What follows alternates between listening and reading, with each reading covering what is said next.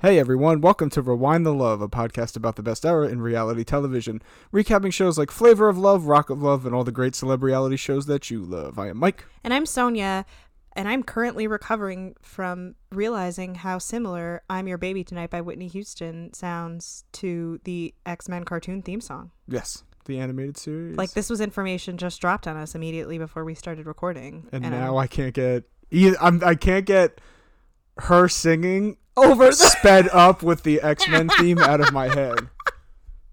Me either. Oh my goodness. But we were in some good moods today. It's new franchise time, everybody. Yes. New everything. Breath of fresh air. A breath of fresh air. Oh. Ugh, I hated trying. myself for saying it. I'm sorry, everybody. You've been stuck inside with me too long. I have. I've been with you for too long, relationship-wise. Wow. The truth finally comes out. Coming out with the flames. Wow. Speaking of relationship banter, if you are not bothered by what you're hearing, be sure to check us out. If you haven't already, listen to our Love is Blind recap and our I Love the Year 2000 recap for free, or listen to the episodes that are going to be rolling out on our Patreon, part 2, plus the additional 2000s years. Yes. Pretty cool, right? Speaking of Patreon also, just segue on segue, I want to thank our first couple of patrons. Thank you so much for donating, Bosch, Laura, and Spencer. Yes, thank you very much. We are so grateful. I mean, we're grateful to everybody, but I mean, the fact that anybody would want to pay to hear us talk more is mind-blowing to me. Yes. I mean, I love it, and like, I'm so grateful, and if anybody else wants to do that, feel free to donate to Rewind the Love podcast on Patreon. Yes, it really does mean a lot. We really do appreciate it. And if you're not in a financial place to donate, we totally understand. It's hard out here for a pimp. Please leave us reviews, rate, review, subscribe, Yes. Tell friends who don't suck. 5 stars, please. Yeah, it helps get the word out about us, gets us on more people's radars, and you can say like, oh yeah, I've been listening to them for a while. I know all about them. You can just be cooler than everybody else. I don't fucking know. Don't threaten me with a good time. Oh my gosh. Oh, I can't wait to talk about it. First, I guess just some other basic stuff out of the way. If you want to watch along with us, we can go back to more streaming platforms because this is like a major show. You can watch it on Hulu, Tubi, or Amazon Prime, and I just am going to recommend that version for reasons that will make better sense later. You're not just gonna say I'm not gonna say it now. I'm gonna save it because it's fun. It made Sonia literally get I up, swear open to God, the door to the room, and when be like, I'm oh my telling God. Because y'all know, or for anybody who hasn't listened to us before, well, welcome. But for those of you who do listen to us, you know that we take our notes separately, and I always kick Mike out of the room because it's easier to take notes from his PlayStation than it is from, casting it to the TV. And when I'm telling you, I saw this one moment that it was like a cartoon moment where you kind of like run in place for a little bit and then you start running. I almost fucking tripped over all of the wires that lead to our bedroom. There was a stumble. Yeah, I whipped the door open and I was like, Amazon! But for reasons, again, that will be explained later. I'm going to make this a very segue focused I've intro. noticed that. I was going to say, because I've got another one. Speaking of shows that are also on Tubi, Masked Singer came to Tubi, and do you know why that's relevant to our show? One of these people is on it. Bret Michaels was just revealed to be the banana. Really? He was the banana. One of our listeners had messaged me that and was like, oh, I can definitely tell that it's Bret. And I was like, oh, I'm going to go check it out. And then I never got around to it. And then he just got revealed this week. I never really watched that. I mean, we used to watch those clips just quicker than singing. The problem is, it's because it's so fun to watch everybody sing, but the judges are insufferable. It does get very irritating. The worst judges of any reality competition show I have ever watched. Most of the time, it's like, I feel like there's a lot more cases where I watch a show and I'm like, oh, I actually like this person a lot better now that I'm watching them judge things. I feel like that's how I felt. Robbie Williams is like my main example. He always creeped me out after his episode of Cribs, but watching him on X Factor UK, he was there's adorable. A difference though. Because that's more just kind of like, who the people are. Like, that's just like a talent show, whether it's a singer. I know who these people are. Oh, wait, X Factor. I'm thinking of... No, I'm talking about the judges.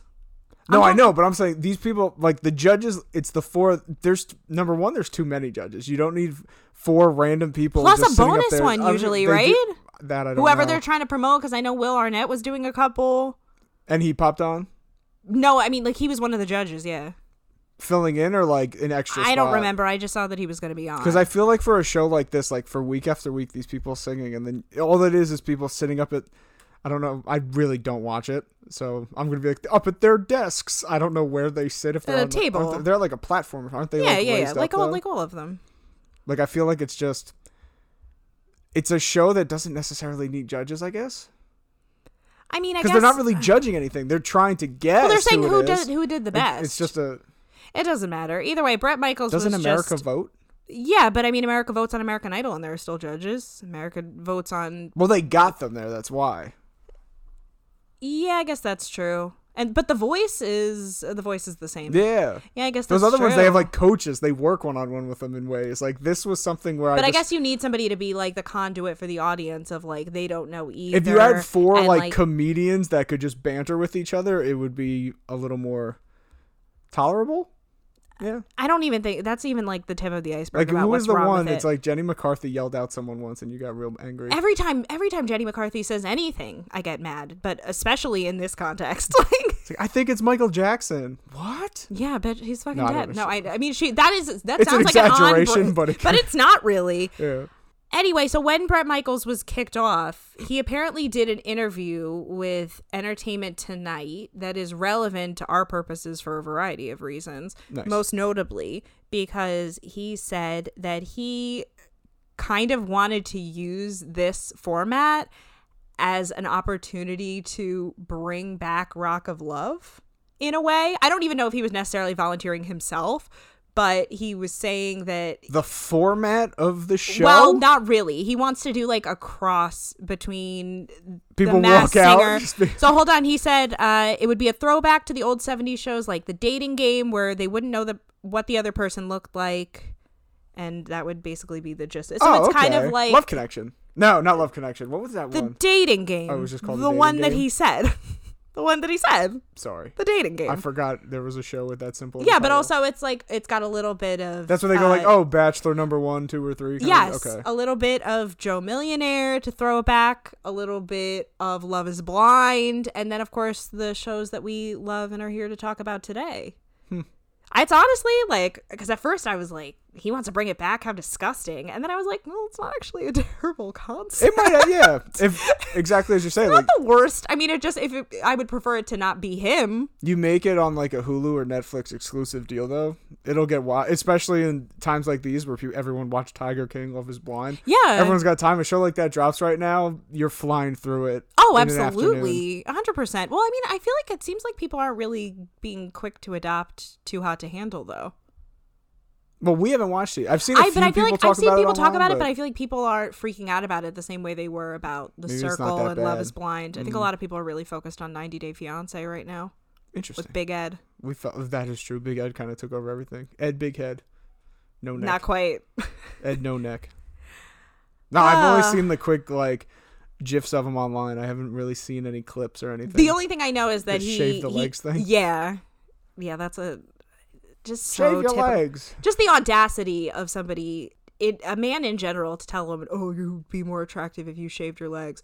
But, like, You stay especially home. somebody who had the audacity. He lied to her, too. He said that he was taller than he was. Oh, I don't know any That was details, but Pajama, I'm not surprised. Pajama Pants broke it down for me. Pajama Pants was like, he shows up at the fucking airport and that girl's face fucking dropped because he didn't quite catfish her, but it seems like again, we don't watch, but like it seems like I want to he do some did research not- to see if he's ever sent her pictures or if like That was the thing. video he chatted. did. Like I she's think- had to have seen. I don't them. know if he video chatted. I don't know all the details, but it seems like he led her to believe some things that were not true, and then had the audacity to be like, Surprise! it's just that, and it's also like it's disgusting. You're not shaving your legs.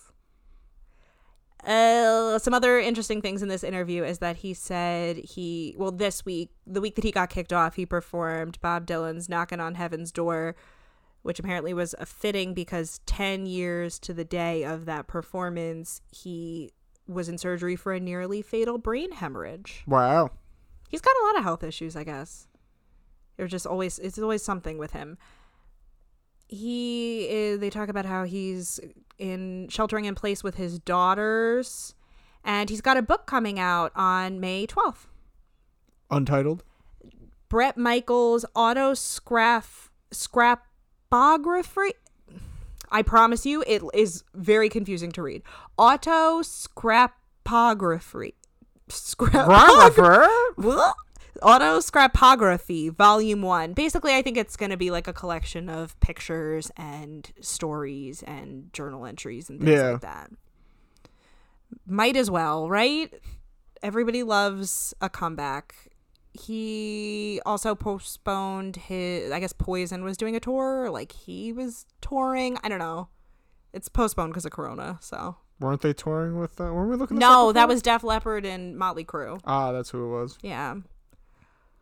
So that's pretty cool. Porn sugar. I mean, I'm excited to talk about him in this show. I guess some other stuff that we're watching quick.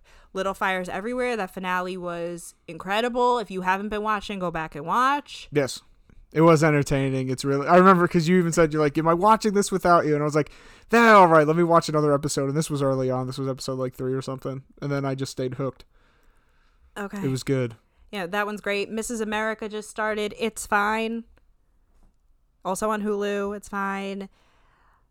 You just finished that anime you were watching, right? Yes. Well, you thought you finished it. What happened? I found out that, yes, on Netflix, they only have seasons 1 and 2, but I think of what's it called? Tell the people what it's called. It's called JoJo's Bizarre Adventure. Yes.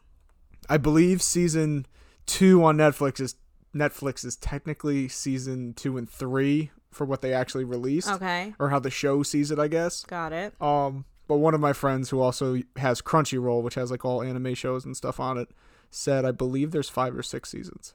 Oh, wow. So I now it was like, oh, wow, I finished that. I really want to keep this going. And now he's just like, dude, like, you're not done yet. And this last season, I know, like I said, it might be 2, but it was like 40-something episodes. I know. And it was like every time I would like look over when he was watching it, it would just be like a completely different set. Like, I would be like, are any of these people the same people? He's like, yes, how can't you tell? And I'm like, well, it follows the same like main 4 to 5 people. I'm just saying I should but they're always in different situations. It's kind of like, I get it. It's almost like a saga. It's supernatural. They're all following the main story, but they have the little random episodes where, like, in Supernatural, be like, oh man, a vampire's taking over this town. Sam and Dean gotta hunt him. Yeah. No, I get it. And like that's how this is. Like, they fight random people. I understand. I feel like every time I look over, I'm like, this is you just don't not understand the same anime, show. I guess. Apparently. No. I don't know which one I'll ever get you into. I realized we never talked also about if you need a good true crime doc and you haven't watched this one already, I Love You Now Die. The first half I didn't like. The second half I liked better. It just was, and for somebody who's pretty tuned into true crime, like certain cases, I'm like, I don't really care about that. Like, I'm not super interested in that one. It like doesn't really hook me, which I'm sorry, that sounds pretty insensitive to say about a case where somebody died. But, you know, like some cases pique your interest more than others. And this was one I hadn't really paid a ton of attention to. And it actually is like way more involved and super fascinating than I thought. Well, look at you. I know. Well, you didn't mind it either. No, right? It was pretty good. It's not something it's not as bad. Well, you're not a I true shouldn't say crime it's not person. as bad because it wasn't that bad. I do like some true crime. Like, I would not recommend the Aaron Hernandez one. Like, I found that kind of like blah. Boring. That's where I look at this as I'd be like, yeah, I think people should still see this. It was interesting. Well, it's an interesting sociological thing that they Exactly. don't do. You have to just like work yourself through the first episode. Yeah. It's only 2. Yeah, it's 2 and it's easy. I mean, not easy because it's pretty difficult subject matter on a variety of fronts. You just get through the episode. Yeah. Quickly is what you mean. We also tackled some movies. I agreed to watch a movie Mike has been begging me to watch our entire relationship. The Warriors. I would say pretty much our entire relationship. I said to him the other day, I was like, if you could pick one movie for me to watch that like I haven't seen and that you've been wanting me to watch, like what would you pick? And you would think that I asked him which one of his limbs he wanted to keep. Because you didn't start it necessarily like that. It was more like, you thought that I was tricking you? All right, like, put what on did you something. think that I was? No, like originally you just said like put something on. And I'm kind of like, all right, well, what do you want to watch? You're like, no. Like, just choose something. Like, you could put on whatever. because you didn't go into like something you haven't seen, this or that. So eventually that is where I started, yes, losing my mind, going like, well, if we're going to put on anything, I still wanted to give you an option at least. And I chose The Warriors, Ninja Turtles, and Music and lyrics. Music and lyrics, yes. Which I feel like is a good summation of his taste in music in movies, everybody. I For guess. the most part. I'm trying to think, what else did we watch before we watched the next movie I wanted to talk about? I thought we watched something else. We could talk about the next movie that I was because now I feel bad that we forgot. both watched my best go friend. watch Kim's Convenience. Oh well, we've talked about that a couple times. Telling people to watch it again. I know it's a great show. It's excellent. It's so much fun, and it's like light. Everybody needs like a light, fun show. And like I said, if you have a Schitt's Creek shaped void in your life, this is the great follow up show. We watched My Best Friend's Wedding for the first time and both hated it. I'm not It was difficult because I had grown up knowing everybody considered this like this incredible rom-com, and I'm like, at what point am I supposed to empathize with Julia Roberts' character at all? You're supposed to root for someone when watching a rom-com. And the only person I could root for is Rupert Everett. He's the man. That was excellent. He was excellent, but everybody else, he made the movie bearable. I mean, I guess Cameron Diaz was fine. They need The Villain Was Right episode about this movie. Well, there's a podcast called The Villain Was Right, I think it's called, and they need to do one about this movie because Cameron Diaz, we're supposed to be like rooting against this marriage with Cameron Diaz, like between Dermot Mulroney and Cameron Diaz. And I'm like, I'm sorry, I'm rooting against it because she's 20 years old and he's 27. And the idea that 28 is some kind of old maid that she has to be fucking married off by is absurd. And she fucking tries to get him fired from his job. Like, I don't understand. It was mean. She was mean. And I like Julia Roberts. I was very confused why people love this movie so much. I remember. And then people try to be like, it's a different time. In what time is it appropriate to get somebody fired from their job in the name of love? I've watched tons of rom-coms from around this time. And I wouldn't say it's like a different time or anything. Yeah, I don't know when. I mean, a lot of because people will say that too. If you want to say that about like Pretty Woman, I'm like, fine. I'm willing to be like, fine. You know, like I get it. Because people look at You've Got Mail now and be like, yo, like Tom Hanks would have been like arrested nowadays. And I actually am not totally aware of the plot of that movie. Do you want me to explain it right now? Not really. Because we're already like we'll watch it. We're already pretty far in. That's true. We need to. That could be a bonus episode. We have a lot to talk about. No, because we don't want to rip off. P.S. I hate this movie. That's true. Shout out to P.S. I hate this movie. But like, yeah. So that was an interesting experience. Like I feel like I was lied to, that I was told that I would enjoy this movie and I didn't. Yeah, I mean, it was entertaining because I had like it was a nice place to direct anger that I've been feeling anyway, like a bubbling sort of anger at like the state. Oh, of the you world. were going. Because I was like, because I grew up with my mom being like, oh, this movie's so sweet, it's so great. And I was texting her in the middle, like, what sort of bullshit have you been telling me this whole time? I don't know. Yeah. It was a lot. Give me a Sandra Bullock movie. Yeah, for sure. Any day. Miss Congeniality still slaps. Yes, it does. Problematic, but what isn't, you know? Yes. Very few movies hold up. That is true. Speaking of problematic things that don't really hold up. Oh, side note, I was going to say beyond that. Oh, no, actually, that is kind of relevant. I forgot where I had it in my notes. But I think it's time to talk about the reason for the season. Rock of Love. Oh, okay. I was about to be like, wait, we're segueing into something else now? No. I have like a very general like background info stuff. I tried to do some research and there isn't as much about the history of this show coming together as I would have liked. I also kind of was researching it in a time crunch, so if I find any more articles, I'll be relaying them throughout. But we do try to keep a pretty holistic approach to this and not really look at anything or try to go based on memory as much as possible. Yes. Which is why I haven't listened to some of the other podcasts that cover this subject, including Talk of Love. But I did see a quick thing that actually contextualizes this whole show quite a bit. Lacey, I read a quick article about Talk of Love, and Lacey apparently said that Brett, like she asked Brett what are you like, are you single or something like that? And he was like, well, I'm in an on again off again relationship with the mother of my daughters. And basically in her mind she was like, oh well then fuck this, I'm gonna act a fool and like Interesting. to be on national, like to make the most of my time on national TV. And you know what, I don't fucking blame her. He pulled that same Flav shit. It's true, make that money when you can. Well, no, he did that same thing that Flav fucking did, which is like, why there aren't single people you could have found to do these shows. You had to pick ones that are Now, still hung up on the mother of their kids. Was he chosen for a reason? I don't know. That's what I'm saying is like I tried to find out like why any of this, and I couldn't really find anything. But like I said, as I do more research as the show goes on, I will. One day it might get revealed. Yes.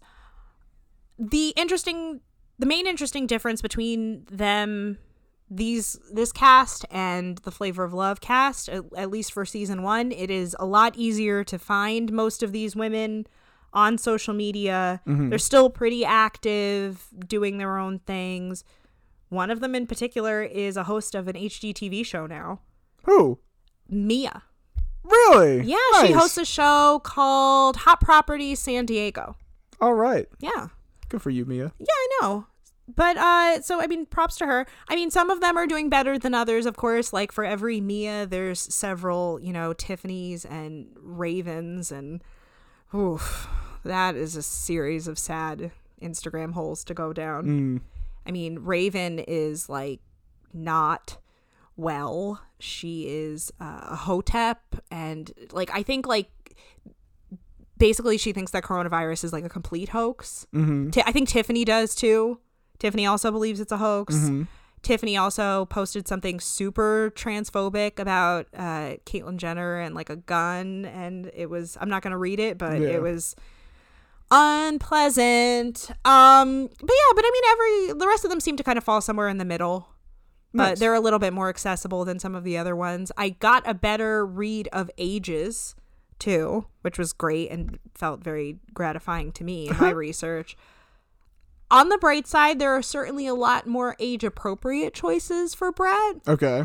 but there are also some younger ladies, Like, wow, you just graduated high school? basically. So, Well, we'll get there. well, first we'll start by saying Brett is 44. At this time, he's 44. Yes. Okay. And the older of the women skew to 39. Which is, well, I know is Rodeo was one, yeah. and I think Faith, when I tried to Google her, if I could find Okay. the right information. But she looked pretty good for 39. I was like I had to double check. I mean, I'm not even positive to the point that that's how I felt like good she looked for 39. I also remember Rodeo, like, I mean, granted, how old were we when the show was on? 18, 19? 2007? This was 07. Yeah.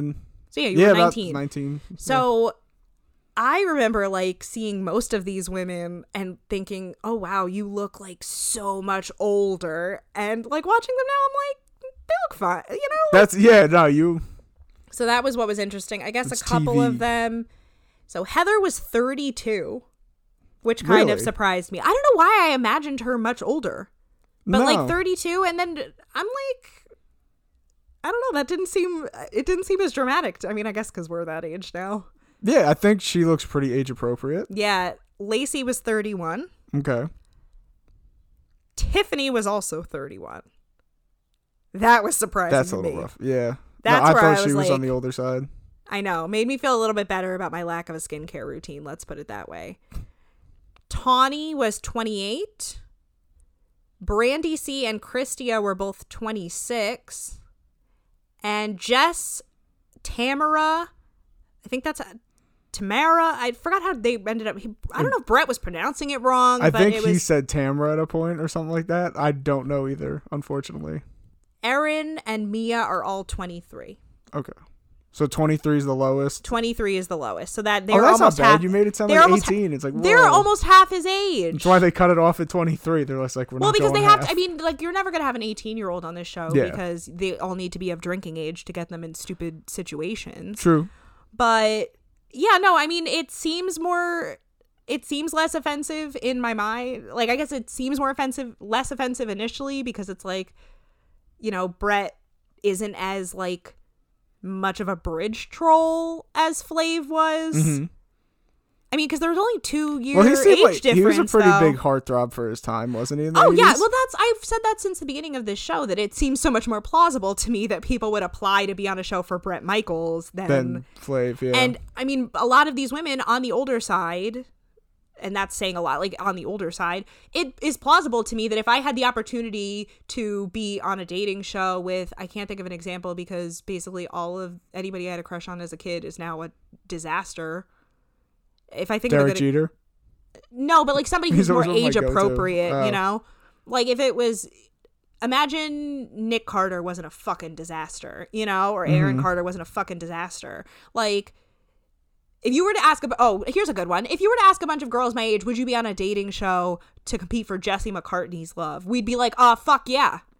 Like, you know, this is that kind of thing. He's singing that beautiful soul song, right? Yes. Oh, he's also on The Masked, or people think he's on The Masked Singer. He was, or is? No, he might still be. That's a good point. That's actually very weird that I made that comparison. You and your But- beautiful soul. But these younger women, they're only, if they're 23 and we were 18, they're 4 to 5 years older than us. Yeah. So, like, it's not like they grew up listening. That's they interesting. Might, you know, like they didn't grow up with him the same way, you know, Rodeo The might 30s have would and be, whatever. yeah. No, it's true. So that was interesting. Just something to keep in mind, and something I'll keep reminding everybody about as we go through this process. Just keep the ages in mind. But it did kind of help that not everybody, like, you know, 28 wasn't the fucking age cap like it was on Flavor of Love. That made me feel slightly better.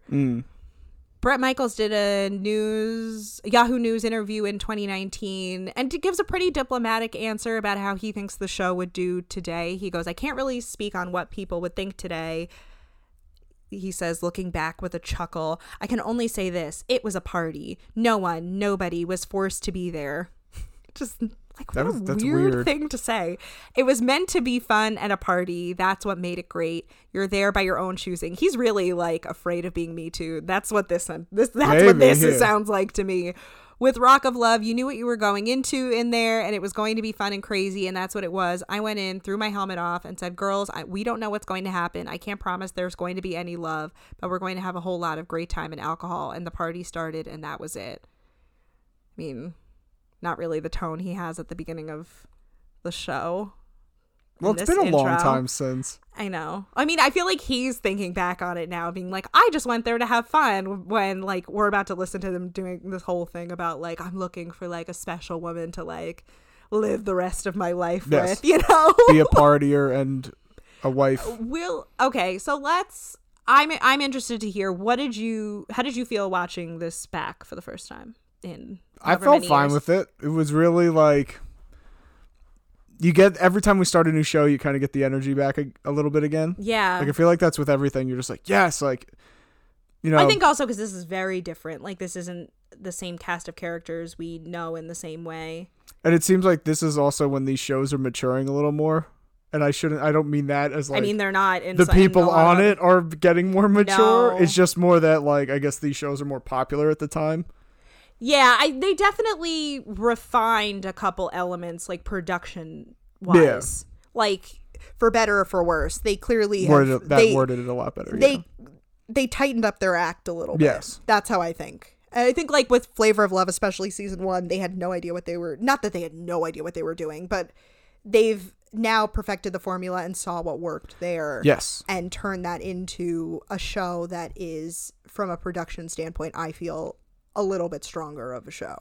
And I mean, I know it's only episode 1, but all the women seem a little more like, what would be the word? Less trying to be New York. That is so funny, because Larissa. I felt the opposite. You think a lot of them are there just trying to be something? I felt like, first of all, I think in that quick interview that I read about Talk of Love, Lacey admits that that was kind of her goal. Yes. How true that is between her and God, or whoever. I felt like a lot of them were, I mean, because it's such a weird place, because it's like, you can tell that they're interested in Bret, but you can tell they're also interested in trying to be famous. Yeah. And a couple of them have clearly taken elements of New York in their approach. Plus, you forget that like New York wasn't the only role model, so quote unquote, in terms of making a name for yourself on reality TV at this point. We can see a lot of strong Paris Hilton influences here. That is true. Very strong Paris Hilton influences. I do forget about a lot of that stuff at the time. Yeah, so there's What were your elements of New thoughts? York and a couple different people, so I'm excited. I did not hate this episode as much as I expected to. Mm-hmm. I'm interested. You were like that when it ended. You were kind of like, that Well, actually I wasn't think that bad. my main thing, and I'll go into a little bit more what I liked and didn't like, and the differences, how I felt between this and Flavor of Love as we kind of go on. I think my biggest thing is I think Brett is a more, I want to say self-aware, but that doesn't really feel right. I want to say he's a more self-aware character than Flav is, because Flav lacks any self-awareness whatsoever. Yeah. I think that Brett is like trying to be funnier. Like he's trying to make the most out of his talking heads and generally succeeds. He's a pretty affable I kind think of he guy. does well as like the talking head host or like Yeah. narrator for us. Right. And he kind of, he says a couple things where I'm like, okay, I'm glad you feel this way about it. But then there's like a bunch of stuff too where I'm like, oh, You such scumbag. you're No. a pig. You're a pig. Like he's really, I think because Flav was so unapologetically like, I'm just here to have a woman cater to me. That's like, it's easy to be like, ew, what a garbage monster. But because Brett is like, I'm looking for love, and if she happens to have big tits and have no problem with me fucking a bunch of other people, then so be it. And it's like, it's not better because he's better at making jokes about it, you know? Like but I mean, he's certainly I don't know, less outright cringy. Like his cringiness takes a little bit. He's got a bad aftertaste for me, but in the moment it's pretty good. Jeez. Overall, I enjoyed it. This was an entertaining episode. I felt pretty invigorated taking notes on it. I mean, I'm sure in like 4 to 5 episodes I'll be like, fucking kill me. But in the So much meantime- misogyny. No, I mean, there was plenty of it, but it's like, I don't know. I also found the women to be so much meaner to each other than they ever were on Flavor of Love. Really? I feel like they are, and this was like the first episode, I'm like, if this is how they're starting to get to know each other, I think the women on Flavor of Love don't really talk as much shit about each other. This was like Mean Girls, catty, clicky I guess I'll have type to wait of for stuff. your examples. Yeah, I mean, I've got Magdalena in particular. I've got some thoughts on her, but we've got time. So are you ready? I think I am. So we're Rock of Love, Season 1, Episode 1, titled... Don't say I have to. no, because I I don't have to want say... to. Okay, fine. It's the name... I have my reasons. I already said it once. I have my you do, but You did. could wait. We'll wait then. Okay. All right. The name of Episode the 1. episode will be revealed at a later time. Well, you said it already, so you might as well say it now. But they don't know what I necessarily said. That's true. Well, I mean, if you watch that, who cares? Let's get this started. Jesus Yeah, Christ. so it opens with Bret Michaels riding a motorcycle because he's cool. It's him talking about his house, his daughters, and how VH1 came to him and asked him if he'd be interested in an opportunity to meet 25 of the most beautiful women in the world. And 5 more women than Flavor of Love. yes, how could he refuse? Yeah, he basically shows us around his crib. This is just such a post. Like, it's so, everything is so referential to other reality shows at the time that if you weren't alive for it, I feel like you would have no idea and think that they invented this stuff. But he like shows us around his actual house, and then they have this other house, The rented warehouse. the rented. This is a very different house. I was very surprised. I was also surprised that there were 5 more than Flavor of Love, but they sort that out quickly. But we also meet his head of security, Big John, and he sends Big John to go to Hollywood to find a place to kind of, I guess, host this show. He tells him to go buy a house. Yeah, that was weird. He's like, I don't understand. They Or have rent a Big house, John. They have rather. Big John like fucking working in a way that, you know, because we laugh about how they had Big Rick, you know, cleaning off the dinosaur outside of the Flavor of pretty Love funny, mansion. yes. But like, they have this man fucking putting toilet paper in the bathrooms and like cleaning off guitars. Like, they have him actually fucking working. Oh gosh, Big John. Ugh. That's ugh. I don't even know if it's worth getting into now, but Sonya's not a fan. I'm not a fan. If you're going to post stuff on your Instagram about how you wish Ruth Bader Ginsburg was dead, you and I are not really going to get along. There you go. Just saying. We do see a bunch of the inside of the house, though, and it's very different than the houses that we're used to, which I think kind of helped contribute to my like different energy about the situation. Like everything about it felt fresh and new. Well, it's like VH1 had to go. Well, and especially considering we've spent like 3 months in the same house. Exactly. Like you have to switch it up. Between I Love New York and whatever it's called and Charm School. Plus, we did 2 seasons before that in the same house. Yes. It's exhausting. I'm excited for something different. Yes. It was time to switch things up. And now we start, I guess, meeting the ladies now. And the first one is a cut of Brandy M. Well, he knows in his heart, his soul, and his loins that one of these women is going to be the one for him. There you go. He also tells us about his type, by the way. You're skipping a bunch of stuff. His type is hot, cool, and sexy. Nice. She has to be able to deal with the insanity, but she has to know that rock and roll is his one big love. He refers to rock and roll as an insatiable bitch goddess. But I love her, and I'm just looking for that one woman in my life to participate in that threesome. All right.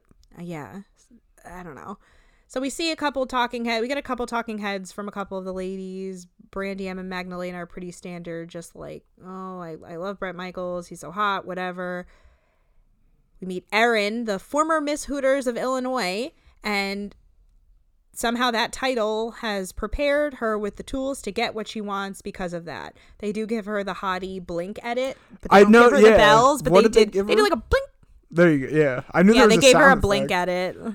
Yeah, that's not very kind to a lot of these I mean, women, she doesn't seem so airheaded right now. Like, does she it never turn seemed into that? especially airheaded to me. I mean, I don't remember her at all. Well, but I mean, obviously, find out. I mean, during this time, people assume if you work at Hooters, you're obviously an idiot. Yes. Not like somebody willing to. You can't be educated. You can't possibly be, paying your way through your education. Or even if you're not, who fucking cares? That where you work is not an indication of your intelligence. But, the world hates women. What am I going to say? We also meet Raven, who says one of her favorite songs was Every Thorn Has Its Rose, which is not the name of the song. No. All I wrote was Every Thorn Has Its Rose, comma, she's not lasting. Yeah, no, there's no possible way. Also because she's black. I can't see. I feel like Brett the reason ever. they had her and Dallas there. Oh, is pure token. So you can have at least one make it. Because and you don't nobody look can be bad like, getting rid wow, of how one. racist. He only had white girls. Yeah. Like, that's it. Brett pulls up on his bike and they all like cheer. We see a clear array of ages, so that was refreshing. Got a couple more talking heads from Brandy C. Hers is pretty generic. Honestly, I didn't take it down almost any of her talking heads because she said the same shit over and over. Pretty much. And Brandy C is a personal challenge for me. She really has spawned a lot of reflection in my soul because I find that she has irritated me the most out of almost any contestant. So I've taken a look at that and been like, why? And I'm like, how much of this is internalized misogyny? But then again, also, she is objectively pretty fucking annoying. But it's like, why do I find it annoying? So I don't know. Brandy C is my personal project to doing like a deep dive on yourself. I know, to assess how on. deeply internalized misogyny is still there for me as much as I try to work on it. Good Lord. I know. You come to this show, if you want to listen to people just recapping what happened, there are other podcasts out there, no shade to them. But if you want to hear one where we're like looking at it through 2020 eyes, that's what we're doing here. So you hating her is 2020 eyes? No, me. I agree that we're here. No, me hating her is not 2020 eyes. 2020 me eyes, being like her getting this really like how my feelings about her and anybody's feelings about her watching back, it's when you grow up in like second wave, third wave feminism where it's like, well, I guess more second wave feminism. I'm speaking from having a second wave feminist mother who I'm slowly radicalizing towards fourth wave. She's a work in progress. But basically just the idea that women who act dumb for men's attention, like they're less than other women, like immediately being so hateful of them. Like, I'm just reevaluating my feelings about that. Like, we'll talk about it because she's a lot and she gets a lot of airtime. All right. We also see Brandy M. Her talking head is a little bit spicier. She says she wants to fuck Bret Michaels and she's not afraid of it. Mm-hmm. Hopefully she can make him her bitch. That's her words, not mine. That's not my goal. I'm not hoping that for them. No, it's Brandy M's line. I love Tawny. You know, like, it is more indicative to me of somebody who grew up listening to his shit and, you know, turned out to be a contestant on this show. Stalker. She's no. No, I know. I'm kidding. She says that she used to kiss and spoon the album all the time. I mean, who hasn't? If you were a teenage girl, you've been there. You've been there. Rodeo loves his blonde hair and his bandanas. She never thought in a million years that she'd be able to meet him. I loved Rodeo. She can never stop laughing. I loved Rodeo so much. She seems very her. nice, just in general. I know. Like I feel person. like I remember thinking at the time that she was like, I guess because she had a very different energy than the rest of these ladies, I was like, ew, this is wrong. But now I'm watching it, I'm like, she's really sweet. What were your thoughts on Brandy C when you watched when you were a kid? don't remember. I like forgot that she existed. Or a late no teen, shade. I guess. Because you say you hated Rodeo at the time, you like her now. Did you love Brandy C at the time? I didn't hate Rodeo at the time. I was just like, what the fuck are you doing here? You're like, your energy is way too intense. But no, I don't really remember how I felt about too many of them. For some reason, I was really convinced in my head that, like, because I think about, like, the ones who went on to Charm School, kind of like the super bitchy trouble starting ones, which are like Lacey, Heather, Megan, who's not this season, Mm-hmm.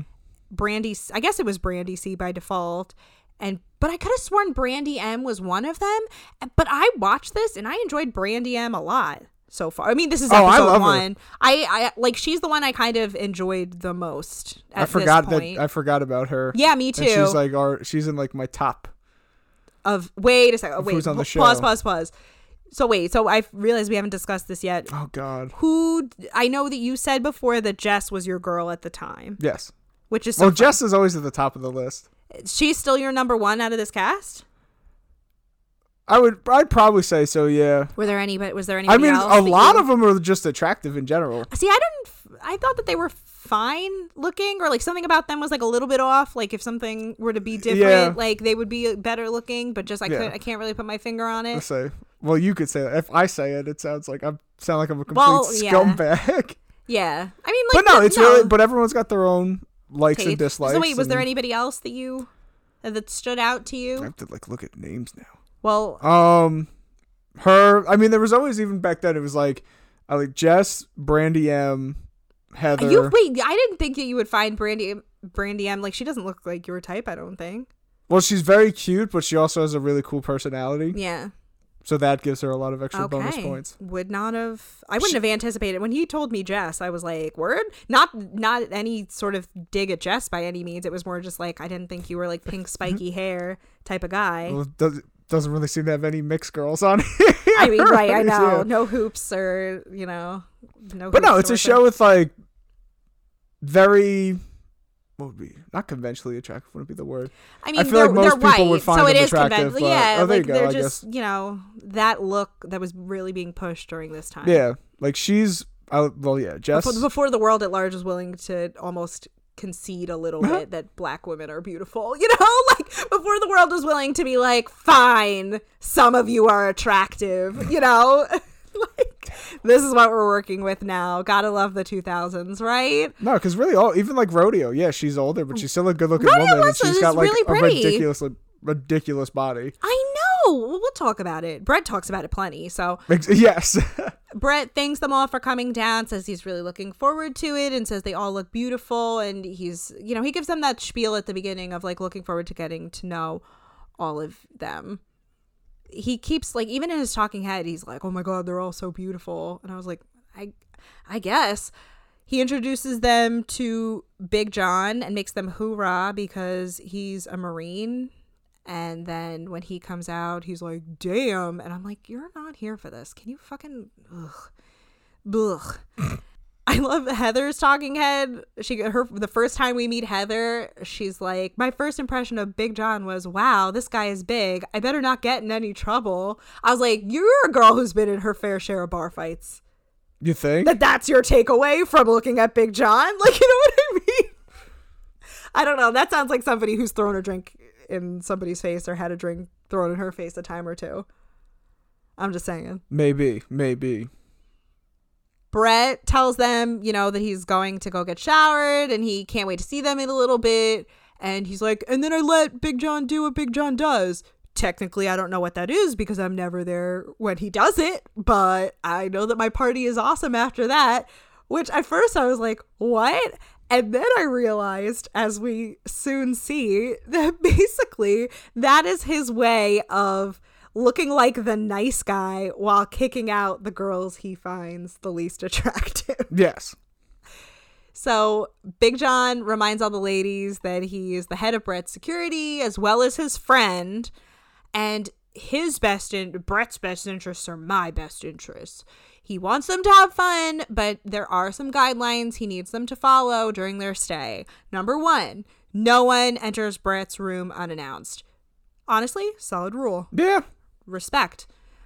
Number 2, don't touch the guitars. There's guitars all decorating around the house. Number 3, don't puke in the jacuzzi because he's the one that has to clean it. And I'm like, what made you sign up for this job? Like, I don't. Probably got a nice paycheck. I guess. And he's his friend, so he's like, screw it, I'm going on the show with him. Yeah, I can't. I'm trying to be nice or not as bad as I want to be in my internal monologue. He then proceeds to point to a couple ladies in the crowd. Meredith, Kim, Kelly, Pam, who I wrote looks like she could be Toasty's sister, and Tiffany, and a couple of the ladies, like other ladies who were like, oh, why is he picking them? Do they get to meet Brett first? Like, this isn't fair. And I'm like, y'all are so stupid. You have to know what's going on. You have to know what's also, like, if you look at them, because I was like trying to figure out what the rationale was, right? Because in my mind, I'm like, they're not so out of place compared to the rest of these ladies. Yeah. But I realized the one thing they all had in common is that they all had really bad spray on tans. And none of the ones who stayed did. That was the only similarity. Except it was one of them that stayed, I think, that had like a wonky tan. But the rest of them, were all their natural color. How do you think they set up sending them home, though? You think Big John was just looking and he goes, oh, I know Brett's not going to actually like them? I think that there's a chance that maybe ahead of time they like showed Brett all the pictures and was like, pick 5. Yeah. I mean, why they even did this is beyond me. Like, why would you bring these women and before you even let them in the house? Basically, he sends them all home is the gist of this. Well, doesn't he say not everyone that gets backstage or something like that? Yeah, he gives them this speech about, like, as you know, backstage access isn't always granted and your tour ends here. And then they have to walk up this fucking, like, sloped driveway uphill in heels. Like, and, I felt terrible for them. And, like, one of them, oddly, I noticed a lot of them come from Illinois. I guess they did, like, a major casting in the Chicago area. Pam is pissed that she's like, this is shit. I didn't even get to meet him. And Kelly says, I think that what Big John did was very mean. I came all the way from Chicago to come here to be humiliated. It's like, sis, you're actually saving yourself a bunch of humiliation. I can almost guarantee it. Yes, it's definitely going to work out for the better, right. It is, or you would think. In the long run, a good situation. And then we get Tiffany, who's like, this is fucking ridiculous. I can't freaking believe this. I came here to get my man, and I intend to. Oh, Lord. I'm ready to unpack the shit out of the let's go. So we see the rest of the ladies. They let them inside and they're admiring the house. They generally head straight for the bar. Lacey actually goes in straight to play the drums. There's a drum kit set up. Brett just sang in Poison. I don't know shit about Poison. Brett just sang, like he didn't play guitar. I mean, he must play guitar. I mean, we know he plays guitar, but he was just the lead singer. He didn't play another instrument. No. I guess during this time, because I'm thinking about Motley Crue, like Vince didn't play. Vince was just he's the front. He just sang. Yeah. Okay. I don't know. This isn't really my genre. You don't know much of like 80s hair Actually, bands. I pulled up when I was done taking my notes today. I pulled up Poison on Spotify, and I was like, oh, actually, I do like a couple of these songs. I forgot. Like, they're fun songs when you're out. You would drinking like at a hair. white bar. Well, that's what hair rock is. I know. I don't As mind their it. song says, nothing but a good time. Yeah, it's fun. Like, it's. I feel like that falls in the category of songs like drunk white people get hyped to. It's one of the. I would assume. Yeah. I didn't say it was the song. I said it was just like it's in contention. So Lacey's playing the drums. She says that she thinks being a musician will help her stand out from the other ladies. Tamra, with her rat's nest, is not a fan of Lacey playing the drums. She says she thinks she's trying too hard. And literally she's like shooting drunken daggers to Lacey like across the room with her eyes. Already very drunk. Brandy C immediately goes up to Christia and is like, we would be the best girlfriends for him. Let's be friends. Basically, they're just blonde and like have big boobs. That's basically what Brandy says. Brandy just decides that she's going to make a friend in this They're house. like the stereotypical, I guess what you would think of like a groupie would be for like a not group like really. Poison. They are mixed kind with of like the typical like early 2000s porn star. No, they are the 2000s equivalent of Basic. Like, listen, I loved Simple Life. I enjoyed Paris Hilton's exploits in like, what did they call it? Celebutante, culture. Like, I enjoyed that time. I was on Perez Hilton refreshing every fucking day to see what the latest, whose dicks he fucking drew, whose faces he drew dicks on today, whatever. I get it. This was my Whose era. dicks he drew faces on? I know. No. What are you? I mean, we don't That's know what he's how up you to. were In his, started. I know. I am aware of that. I can't do words today.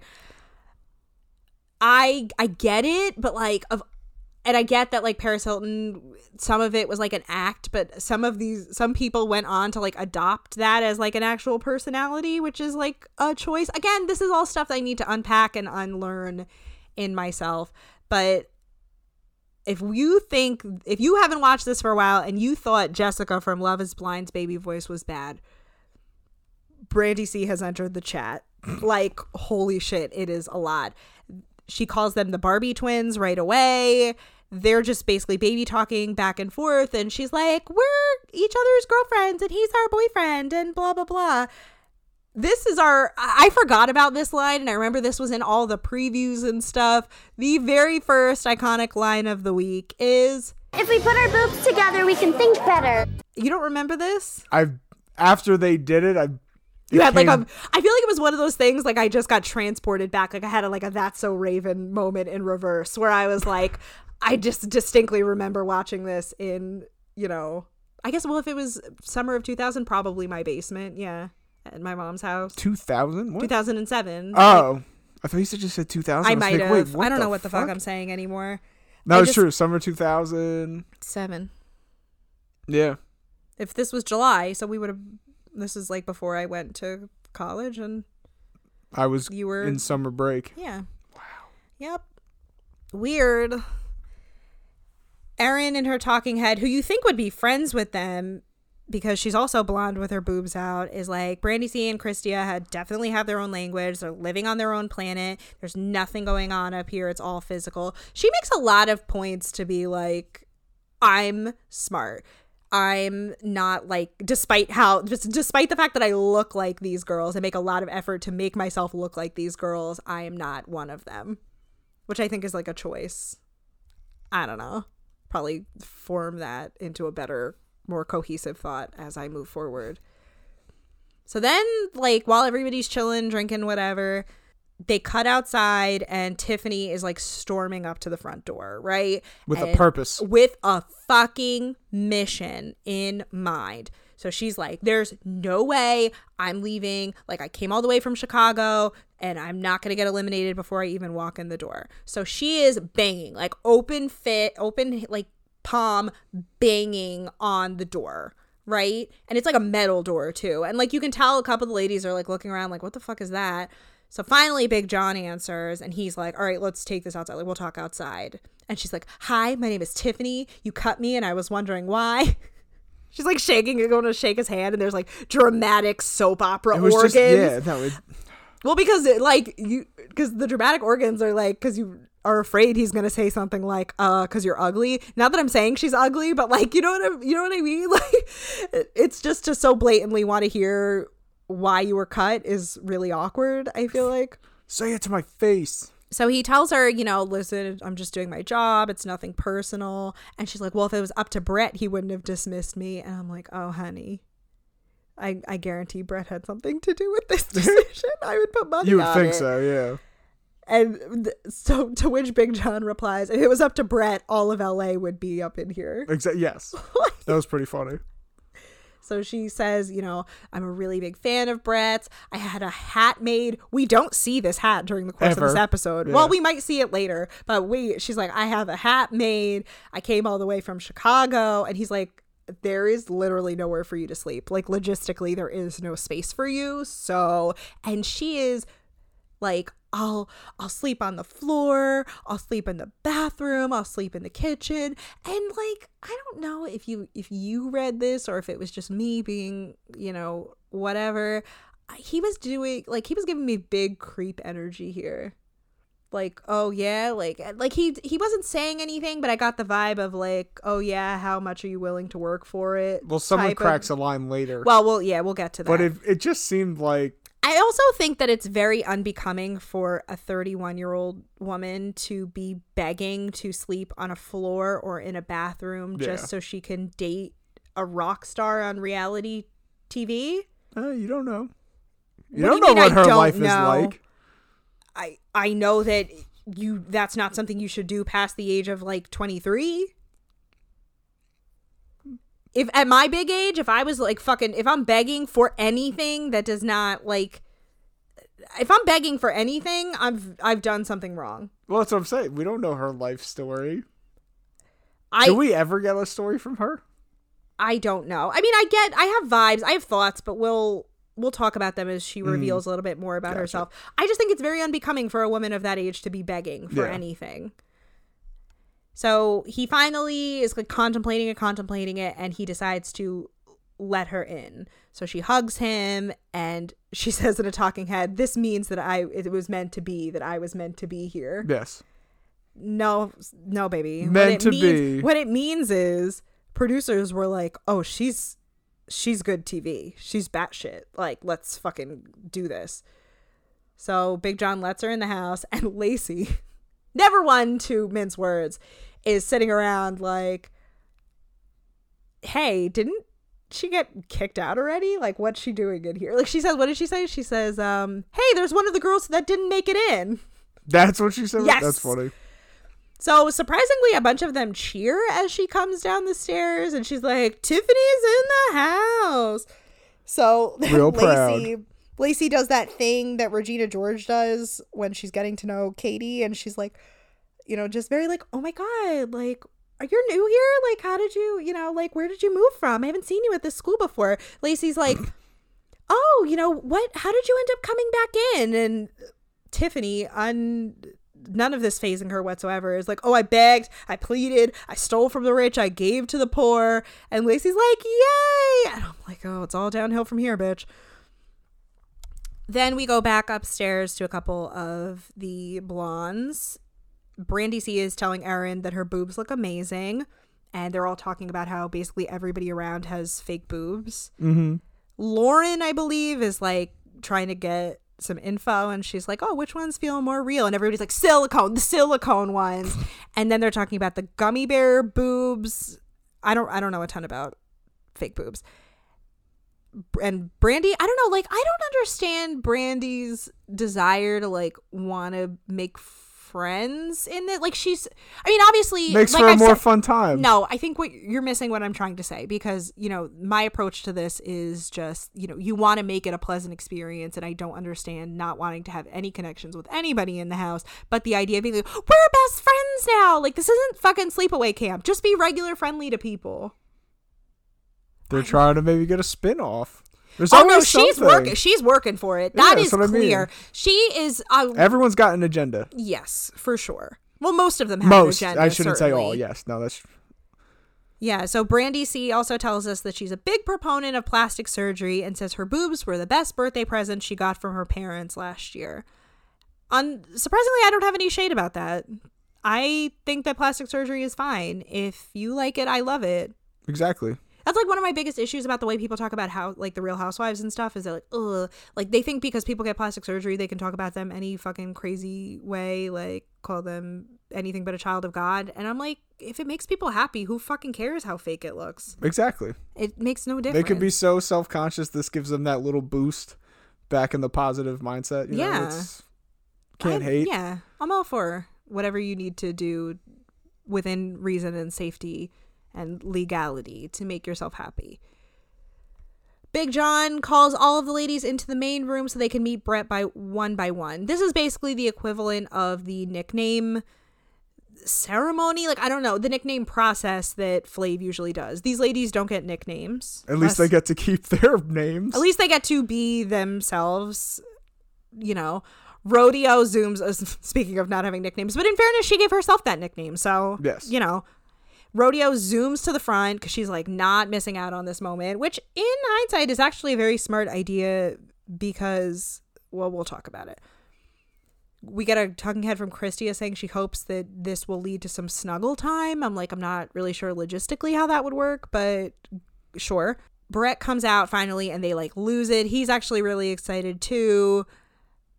Brandy C says in a talking head, he's tan, he's blonde. We probably look like brother and sister a little bit, but that's hot. Girl, excuse? No.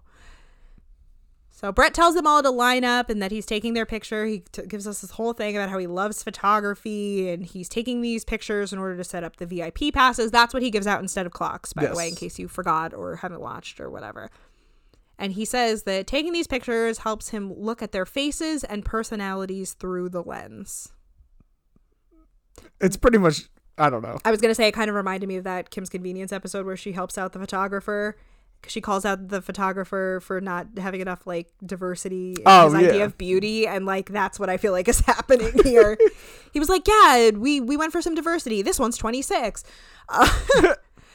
So this is where we start to meet a couple of the ladies one by one. Because we don't get all of them here. We get see some. everybody, but we get more time with some of them than we get with others. Brett meets with Rodeo first, as we said. He like is like freaking out over how in shape he is, how in shape she is. She is in fantastic shape, yeah. Especially for 39. Like she doesn't have any wrinkles either. Like her face, like she looks good, killing it. So she is like a little bit. I think my thing with her was like she didn't really seem like any of the other ladies there. No, she's like just a very different vibe. She's out on her than own, all of them, and she's like, and this is evident from almost immediately with these because she's like, I forgot if she had like a skirt on or shorts, but she's like lifting up to reveal some leg, and she's pulling her cowboy hat down and like to do a little side smolder. Magdalena, I don't know what fucking what Rodeo must have done to Magdalena outside of this house that Magdalena has such issues with her through this whole thing. I think she's just intimidated by her. But I'm not really clear on why, because I feel like Magdalena is, for all intents and purposes, the most conventionally attractive woman in the house. She's on the list too. She's good looking. She's like very like model pretty. Yes, she seems tall. Yeah. Like from what we see, obviously we can't tell real heights when you're watching something on TV. Yeah, I forgot to look it up, but she looks tall. Yeah, she does. And he compliments her but like legs. all she can freak out about is like, you know, he's like, oh, she's trying to look more manly for Brett by flexing her muscles. She goes on about this manly thing a couple times. She has some. It's transphobic as hell. I'm sorry. You don't. How the fuck are you gonna call somebody else out for looking manly when you got a deep ass voice like that? She does have the deep voice. She's like, she looks like a man, and I'm like, you sound like a man. Like, what the fuck? That could be why she does it, because maybe she got made. She's fun self-conscious. Of. There's always an underlying issue. Yeah, but like Brett's like encouraging her to flex her muscles. Brett is obviously into it. He's like, just show it off. Yeah, he likes a woman like who's clearly works out. Like some men kind of just would prefer like a thinner woman, but like it seems like he's really into women who are fit defined. Chicks. Yeah, that seems like physically his type. So he says, like, he's like, oh, give me a kiss and get on your way. And like it was like first like an awkward thing where you didn't know if they were gonna go like cheek kiss or like mouth kiss, and then they end up mouth kissing. And that was when I was like, I would hate to be the last person on that fucking line. Yes. Oh, I'm not even a germ person, but I mean, granted, especially now with everything going on, but I just don't think there ever would have been a time that I would have wanted to be like the 21st person fucking. Who's the one woman on Flav?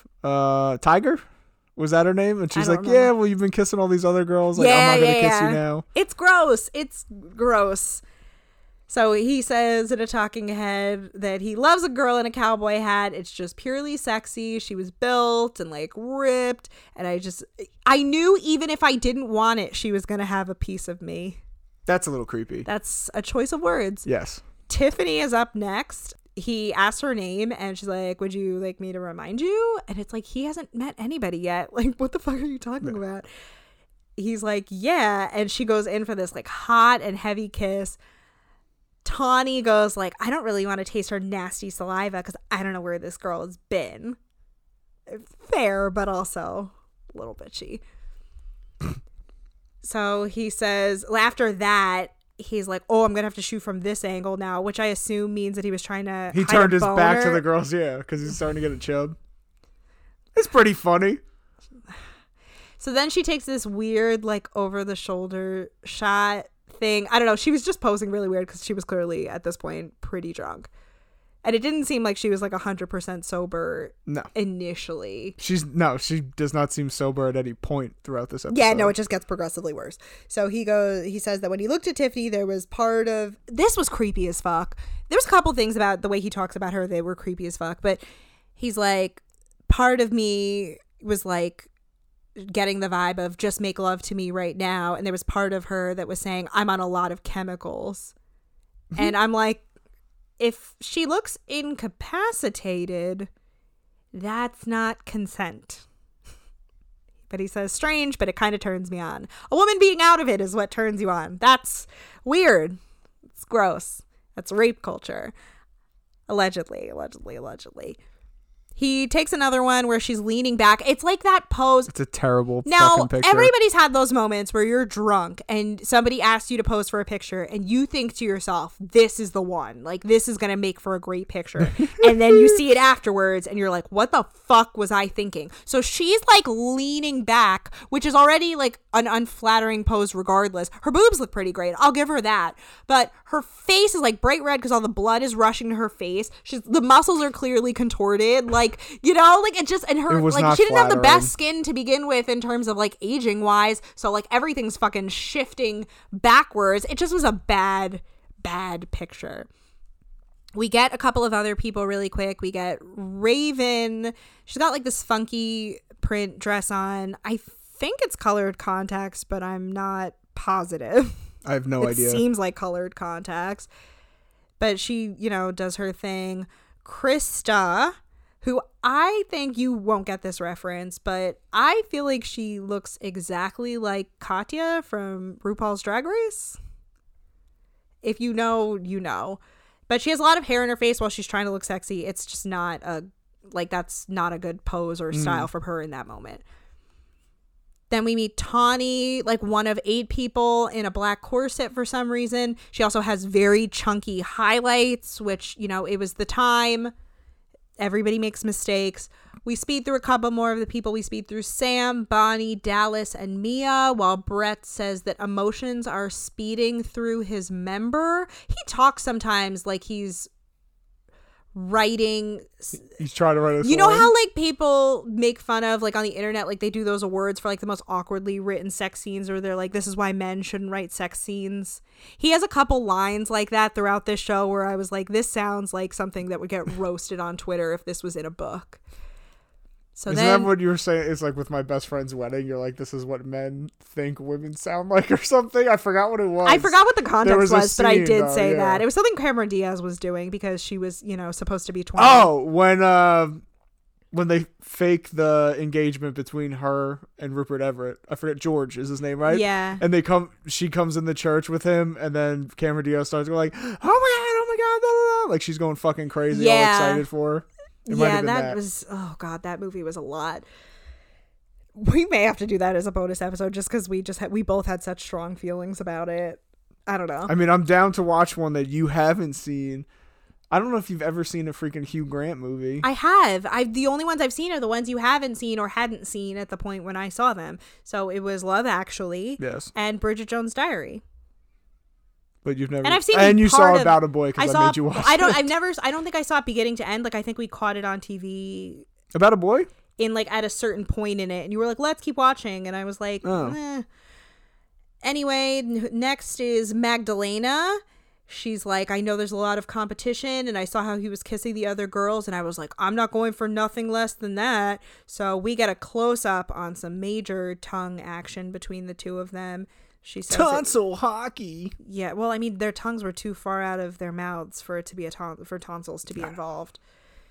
She says that it was very nice, and there were no disappointments there. Brett tells Big John that he'll be back in a minute, and we watch him adjust his dick, like very unapologetically in the camera. He does it like, throughout the episode. Just constantly adjusting. It's going to be dick. like, instead of like iconic line of the week or whatever, it's going to be like Brett adjust moment. For real. I do love Magdalena's dress. I will give her credit for that.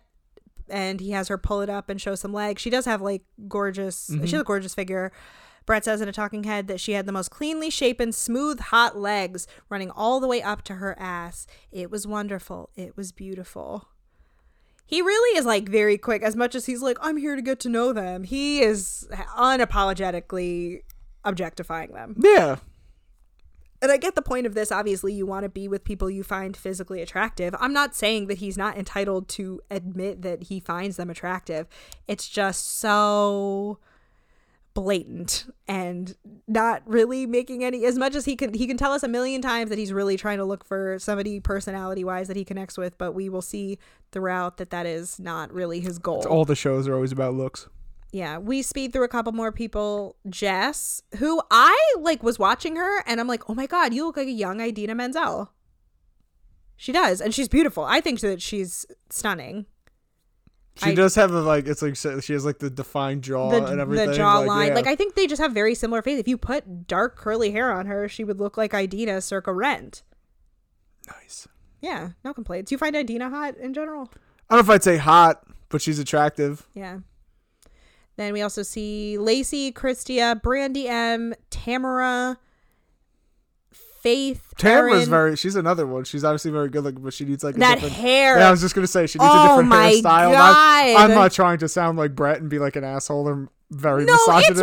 It's worth but it's like, talking about. Change because your hair. It looks like I don't know what the fuck. It's like she hadn't adapted. She was going for the messy 80s. Yeah, she was clearly going for an 80s look, but it's 2007. Like, catch up. We're not doing that anymore. Volume in your hair. Trust me, if anybody knows, it's me. Volume in your hair was unacceptable circa 2007. So who was it? Tamara, Faith, Erin, Brandy C.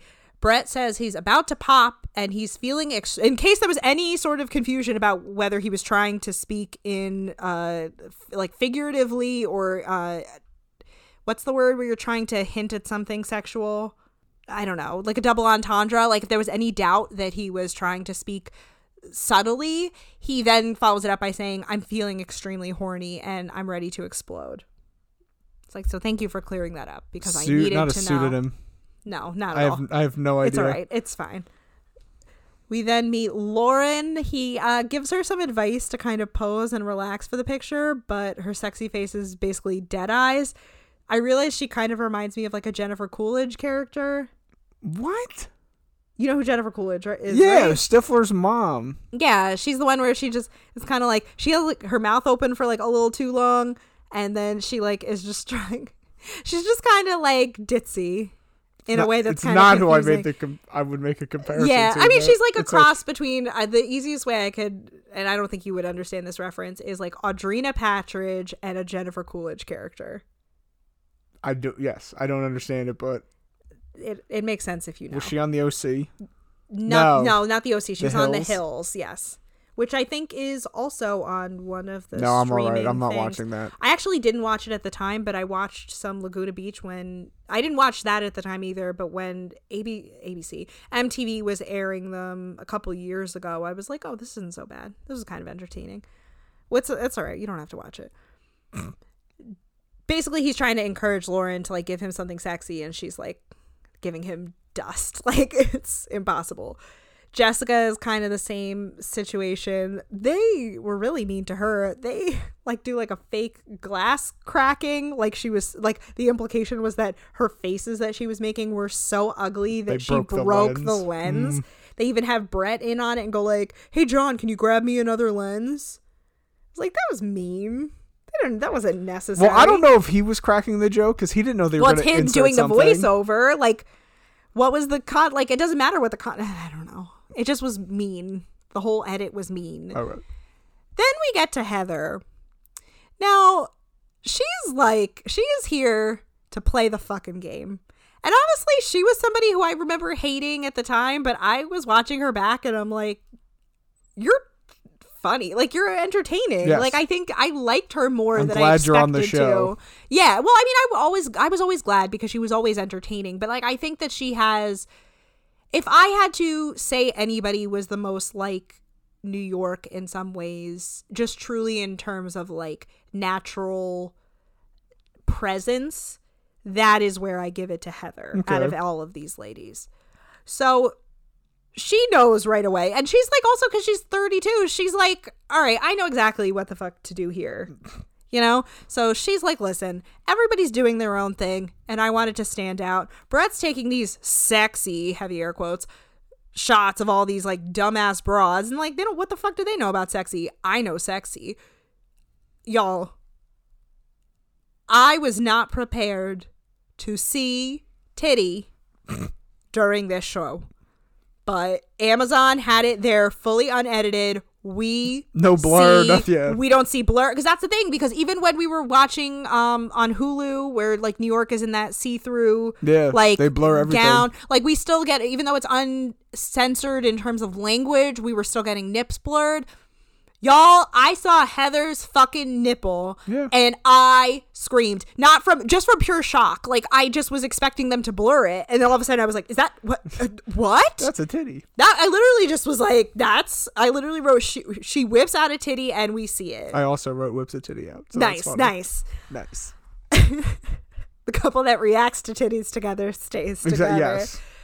Brett is shook. The other ladies are shook. Everybody is just, I'm shook. Everybody's shook. I love her confidence, though. I mean, that was when I knew. I was like, I fucks with you heavy. Mm-hmm. Like, you might be a Trump supporter. I don't really know your personal business, but like, I fucks with you for the confidence to do that. Just unapologetically, like, I'm going to do something different.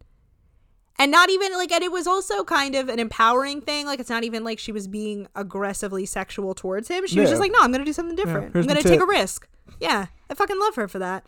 Erin in a talking head is like, I'm not going to lower myself to stripper whore level. I mean, obviously I'm not trying to cover them up, because in my mind, and I mean this with love, Hooters is the Super Weenie Hut Jr. of sex work.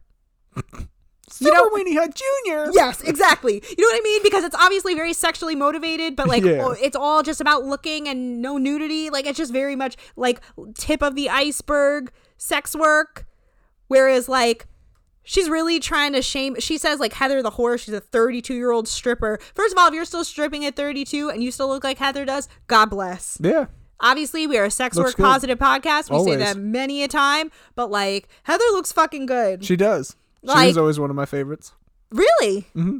I mean, I guess I'm not that surprised. She looks like a female wrestler of this I era appreciate that you would be the confidence into. Yes, too, exactly. You do. Your type is confident. So that's, I mean, how you ended up with me is... Oh, gosh. So, like, basically, Erin's just shitting on her for whipping a titty out. She's like, in a sense, I feel sorry for her. Erin's like, why? Erin's like a hiccup away from, like, a nip flash. Yeah, literally. She was like, because those were taped. That was the work of some nipple tape. There, yeah. She's on the verge, and that's not shade. Like, they looked good, but it just was more like, don't shame. Right, just you're a little. She's just jealous. Yeah.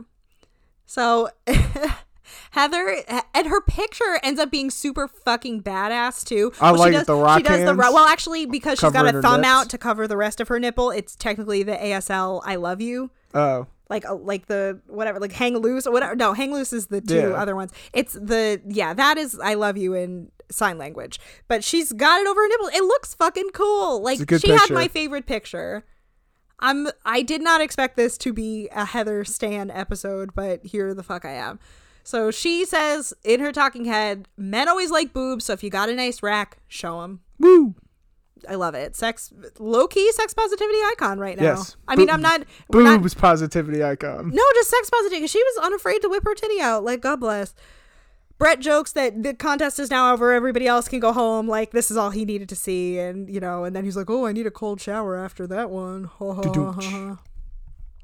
So now it's mingling, you know, time between everybody. Brett comes down, we assume after a period of time of him having his cold shower or whatever the fuck, comes down to join a bunch of the ladies. He says that his intention was beyond just the physical level and what he saw through the lens, through their eyes. He wanted to actually communicate with them and talk to them. Brett makes a beeline for a couch. Like, it's immediately down the stairs. It's Lacey and Tawny. In Lacey's defense, she does stand out. I mean, even beyond just not being a blonde, she's literally, her hair is literally red. Like, it's a signifier. It's a very good way to differentiate yourself. Oh, yeah. If she was a resume, she'd be like at the top of the pile for just standing out uniquely. Brett says he remembers her name right away. She asks him if he lives in LA. She says she's originally from Texas, Dallas specifically.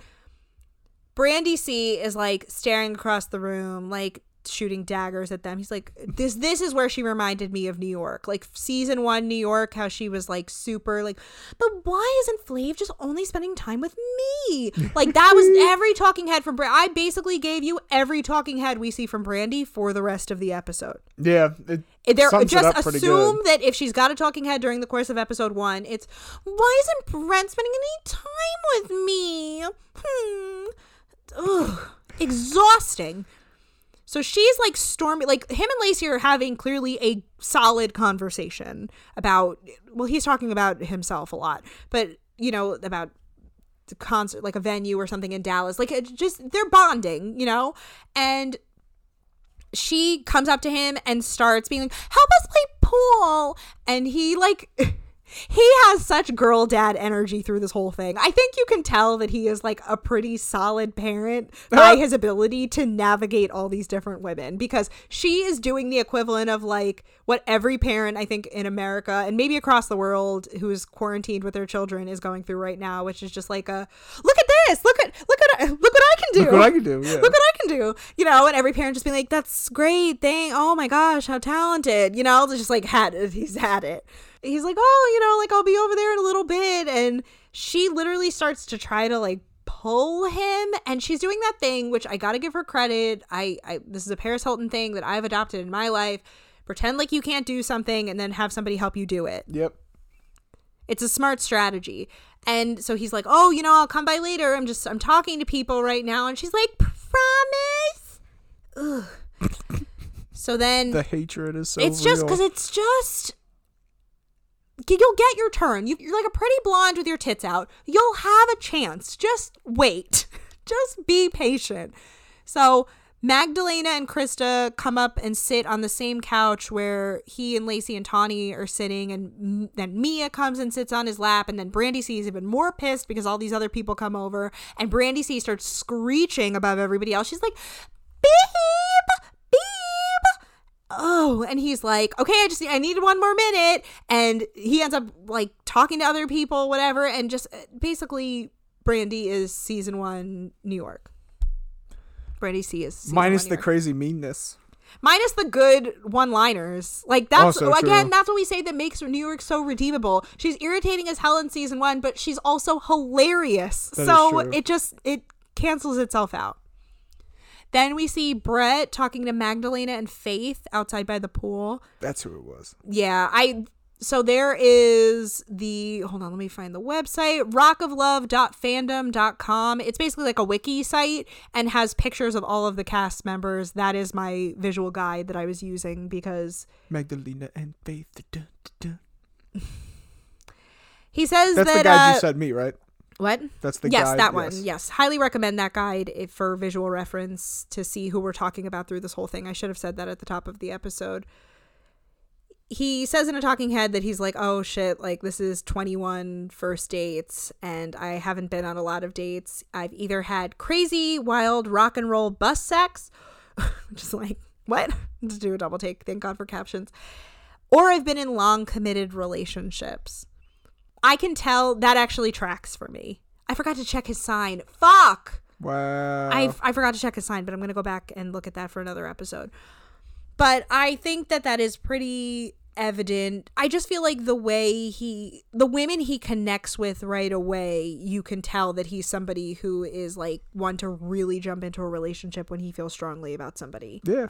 Because his life is always moving a million miles an hour. Yeah. I wish I knew what sign he was. This is going to bother me. So Faith, who was the one that I was saying before that I was kind of surprised looks wise at how old she was. Mm-hmm. But I guess in terms of her attitude towards a lot of this stuff, like she seems not here for BS. Like she doesn't really have the patience for any of this. Yeah. That's what kind of made me get the sense like, all right, she might actually be older than a lot of these ladies. So she asked what his goal is in all of this. And he's like, listen, I'm on the road. I'm partying. I love having a good time. But you don't really, meet somebody on the road. Like meet somebody on the road that you're going to actually fall in love with. So he says in a talking head that life on the road is crazy, but he wants to get away from the craziness and the partiness. He's looking for that special someone. Yes. Huh. Just funny how his tune changed 13 years later. So he tells them that he feels like he's such a lucky guy. Most guys would kill to be where he is, but you don't want to go through the rest of your life without no bump going on. He keeps calling sex bump. He does that a couple times during this episode, and I'm like, bumping uglies. Yeah. Would you want to be like a bachelor type situation like this? Would you ever do this? Having like 20 something women trying to be with you? I don't think you'll ever get a real relationship. No, I know, but would you? I mean, I know that everybody knows that. But if I was famous, maybe. You think that you would want to have your own dating show? I mean, it's like 2 weeks they do this? It seems like it might be a fun time, but it also seems kind of like embarrassing at times. Yeah, I guess. That's true. Although it seems like it'd be fun. Yeah. Faith kind of winces at his answer, which I appreciated, because it was like a little awkward, and then they have this weird awkward silence kind of segment that they put in, which they also inject a awkward silence, like talking head moment too, which I thought was kind of funny. And then he tries to kind of continue answering Faith's question. He says, in a very self-aware, but probably not as self-aware as he intended it to be, statement, he goes, this much communication is a lot of work for me, and I knew this wasn't going to be easy. I can imagine that it would be a challenge for him. I mean, in a lot of these situations. Did he write Every Rose Has... He did, right? He wrote Every Rose... He wrote some of those songs? Mm-hmm. Not that it's as deep. Like, it's one of those where, you think about... I was talking about this with my best friend Pauline about R. Kelly and I Believe I Can Fly, about how it sucks that we have to cancel all of R. Kelly's music. I mean, I agree with it because he's a piece of garbage, but, he has some great songs. And, I was like, but it's so interesting that he has so many songwriting credits when he's supposedly, illiterate. And she was like, but have you ever, really looked at the lyrics of any of his songs? And honestly, if you go to look at the lyrics of I Believe I Can Fly... they're pretty simplistic. It's just very, pretty simplistic. It's like the definition of a basic song. Yeah, just look at that and what's the one he wrote for Michael Jackson? You Are Not Alone. The chorus of You Are Not Alone is, you are not alone, I am here with you. Though you're far away, I am here to stay. I feel like that's something when you are in 8th grade and you have a creative writing assignment. That's the chorus of You Are Not Alone. I don't remember the chorus. Just think about it. I never really liked that song. Really? Yeah. I like that song. That was a tough one to part with, but I can't listen to it now. Especially because Michael Jackson and R. Kelly together on a track. Oh, gosh. Where was I? Oh, so Tamara, however she pronounces it, brings him to a couch on the inside. He tells us that she's physically one of the most beautiful women he's ever looked at, which I feel like is very high praise, given I'm sure he's gotten his fair share of models and yeah. Also, I don't know what the mother of his daughters looks like, but his daughters are beautiful. So, and like, they're like, he's always trying to promote them to be like Sports Illustrated, whatever, which I was like, I don't know how I mean, granted, my dad's dead, so I don't really know how I'd feel about it if like I was in that scenario and he was doing that for me, but I don't know. It's just weird. Try to get him famous. Get that money. Yeah, but they are stunning. I'll absolutely give them that. He asks her what she's into, you know, does she like to party? Does she stay home? And she goes, you know, I just think that when you're happy, you're happy. And I think that you know what you want. And I don't know. I think a lot of different things. That was verbatim, by the way. Like, I was reading exactly what she said. And it's not like a fucking edit either, which is kind of like... Nope, yeah. she's just not saying anything. She seemed pretty drunk, I guess. Although, right? It has to be that. I'm intrigued. She's someone I'm intrigued to see how the rest of the season... I don't know if she's on one more episode, remember, too. honestly. Or, yeah, I don't remember eventually when she goes home. I have a feeling she makes it, like, midway, but don't quote me on that. Yeah. Brett says in one of several talking heads of this nature that he's like, wow, she's beautiful, but holy shit, are you dumb? That's not what he says verbatim, but that's generally what the he gist means. of That's it. what he wants to say. You know, yeah. he's like, I'm not sure she's understanding the words that are coming out of my mouth. And he's like doing like a hand puppet kind of motion. Like, he's like, I don't think she's her like, answers here. are all over the place. Yeah, he's like, oh, like, do you feel like it's weird being in this situation? You know, I mean, it has to be. Well, situations are weird. She goes, and she looks completely zoned out, like to the point that it looks like she's stoned, like on weed. That's she looks not even just, like or like weed. Fucking pain pills or That's something. the thing is, like, I think a couple of these ladies are on pain pills. Maybe. One in particular, but we'll get to her shortly. So she looks zoned the fuck out, and she's like, I don't know the details. I don't know the amount of time or the extent of anything, but I get it. That was her response to, is this a weird situation? Do you feel weird being in this situation? She goes, I don't know the details. I don't know the amount of time or the extent of anything, but I get it. Brett then says in a talking head, he's like, I got worried, but then I looked at her body and I wasn't worried anymore. He also tells her that she has sexy feet. And he says in a talking head that he was willing to excuse the fact that we couldn't hold a conversation because I felt that eventually we would find a way to communicate. I would like to hear her talk when she's not like drunk. He's basically taken the Little Mermaid approach to this woman. Just being like, we really can't talk to each other, but I'm sure she's hot enough. But I think we'll you're hot, it so out. yeah. Your looks will get you by for now. Oh my gosh.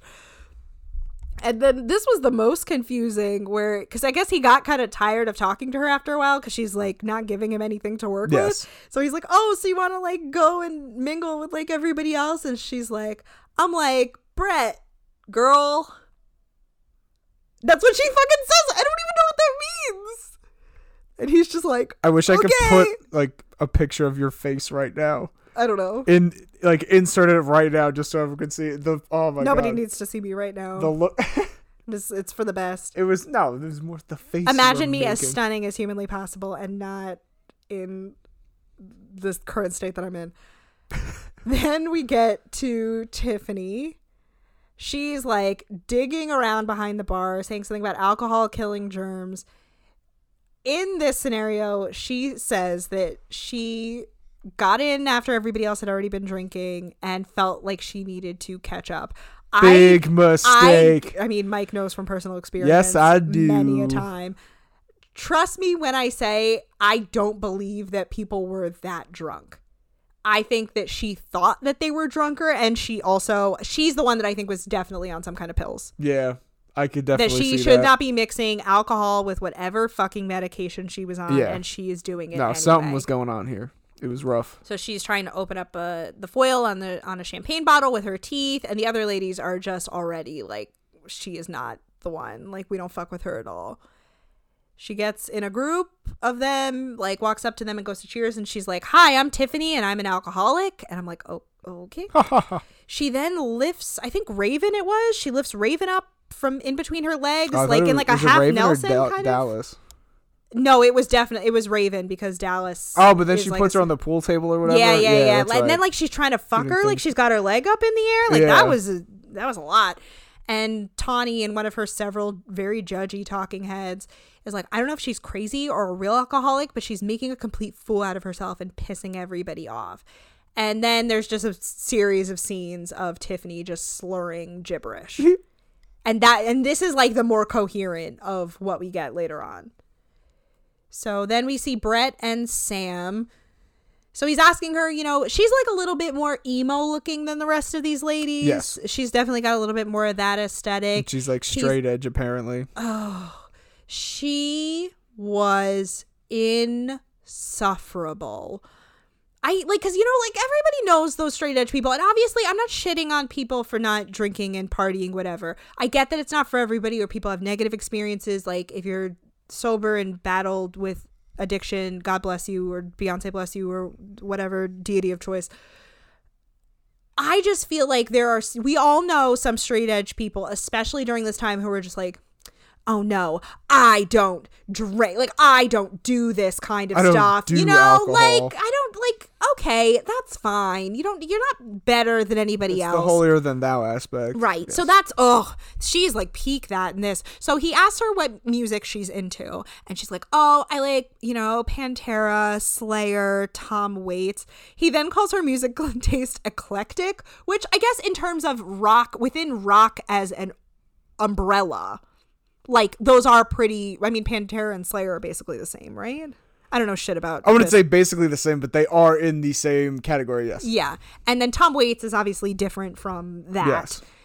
But he and calls I her don't know music who taste Mouth for War eclectic. are. Oh, no, I Googled it. I think it's the name of a Pantera or Slayer song. Mouth for War? Yes. I Googled it. It was a song. It was the song title. There's Manowar That's not as a the band. album, is it? It might be. But either way, it doesn't matter. I'm wondering if she was saying that. I just, in my head, I It can't might be. remember. It I could like be some the of name their of the album. songs. They were never one of my, like, go-tos. I don't really know. But he's like, oh, it's so cool because, like, I also have an eclectic taste. And I'm like, you're just naming different types of rock music. It's not that eclectic. Like, if she was saying, you know, blues and jazz, but also, like, punk, like, also, you know, Tom hardcore Jones. rock, whatever. So then Brett says in a talking head that is the first girl he took true notice to, because she loves all the same music he does, and she has a ton of tattoos. So I guess that's also his type as well. Mm-hmm. I mean, if you have the same taste in music, that's a good thing to bond over. So I'm not going to shit on him for that. She then points out one tattoo in particular. It's like a heart with banners on it that says Heartbreak Hotel Elvis. And she's like, have you ever seen True Romance? And I literally fucking rolled my eyes so bad I almost went blind for a couple seconds, because this is when she officially became like not like other girls TM to me. It's like you're doing the have you Undertaker ever eye heard? I roll. don't know. Like, I don't know if you've ever heard of this movie called like True Romance. Bitch, we've all fucking heard of True Romance. I don't know if you ever seen or heard of The Godfather. Right, exactly. It's like that. But the thing is, like, to me, also, people that, like, she's like, oh my God, it's like my favorite movie. Anybody who idolizes the couple in True Romance, you're like the fucking hipster artsy version of the couple who stands Joker and Harley Quinn. Anyway, and if you like, this is one of those cases. If Wow, you know, 93 on Rotten Tomatoes. Yeah, people fucking love it. I think Screenplay by Tarantino. Yeah. Director Tony Scott. Yeah. But basically the couple in it is like a very like toxic couple that people fucking stan for some reason. Gotcha. So he starts talking about his tattoos and is like, oh, I have one on my arm for my daughters. And Heather grabs his fucking arm and is like, oh, that's my birthday. I guess that one of his daughters. She did a and her have good the same job on, changing the subject to herself. May 5th. I mean, she did grab a little aggressively. That makes her an Aries, I guess. So I think. No, I Taurus. lied. Oh, yeah, obviously that's a fucking Taurus because She's with obviously me. because it's Taurus season right now. So her birthday's coming up. So she is a Taurus. That track. What does that mean? Y'all I'm not just stubborn whipping as my hell. titties out everywhere. It's true. You're not. So anyway, so he's like, wow, that's a really good connection. You can tell that he really does love those girls. Like I feel like you can tell he's got a soft spot for them, that like that seems like his bond with a couple people, you know, like the child connection. So Sam then of course looks pissed that she got her time interrupted, and she's like, Although I do have to give her credit because she's in a talking head. Like, Heather intimidates the shit out of me. Like, actually, she got a very strong, a lot of people. Well, you could tell because, like, I mean, I kind of glossed over this, but when they all are first walking into the house, Heather's immediately behind the bar, organizing drinks for everybody, doing all that shit. She like appointed herself the leader. Shit. Yeah, and I mean, if you can listen, establish yourself as the alpha right away. I was just gonna say she's the alpha female. 100%. Nice. Heather says in a talking head, he's got my birthday on his arm. It's a sign. I guess these girls need to recognize that they're not going to beat me. Brett and I already have a connection, and we're going to be together, so they better watch out. Yeah. So then we get a clip of the ladies chilling. It kind of seems like they're dispersing these clips in different orders than they happened in real time. Yeah. Because we go back later, I think, and there's a group that is with that group that we just saw. Mm-hmm. It's whatever. It doesn't matter. The magic of editing. So we see a bunch of ladies chilling, and Heather has taken it upon herself to give everybody fucking stripper lessons, and she's killing it. Like I said, I did not anticipate this being a Heather Stan episode, and I can't vouch. I can't fucking vouch for the fact that I'm going to feel this way the rest of the time. Yes. But for this episode alone, if we are looking at it in fresh eyes, I low-key stan Heather right now. Look at you. Just in this context, I don't know about her life outside of this or any of that, whatever. So we cut back to Heather in a different outfit than the one she came in. And I guess they made her put tape over her nipples, but she's got like a see-through top above that. And she's like in, I think, like a bikini bottom type, like underwear. And Weenie Hut Jr. Bikini bottom. Weenie Hut Juniors. Super Weenie Hut Jr. I can't do a good SpongeBob impression. You can't. And so she's basically kind of giving everybody stripping lessons, and I was surprised Magdalena was like on board with all of this, considering how judgmental she kind of seemed. And it was weird because we cut to this scene. Like the first thing we see is her counting out $1 in quarters, I guess, to tip her. But she's like, we have a lot of strippers in the house. We also have a pole. And I was very impressed by Heather. And I mean, the fact that a lot of these ladies are strippers, I'm excited to see what they work with. And yeah. Nice. I mean, I'm so amazed by strippers. And I say this, I feel like when I've said this in the past, it's come off like a backhanded compliment, but I mean it sincerely when I say I'm always in awe of strippers because I can't compartmentalize people being mean to me. And I like I said, I feel like that sounds like a backhanded compliment because it's like, oh, so like people should just be mean to them and that's like something they should have to deal with at their job. Absolutely fucking not. But if you have the ability to put all of that aside and not let your ego get in the way of trying to fucking take money from men, more power to you. That's why I'm bad at all my jobs, is because I can't handle people being mean to me. So I am truly in awe. If you're a stripper, you have my unwavering support. A stripper stan. Yeah. Heather is like showing off a bunch of tricks for everybody, and like all the ladies are in awe except Tiffany, who's like, you ain't shit. And I'm surprised that Heather didn't come down and fucking beat her ass, but she's like, basically it seems like she was like, okay, then you try something.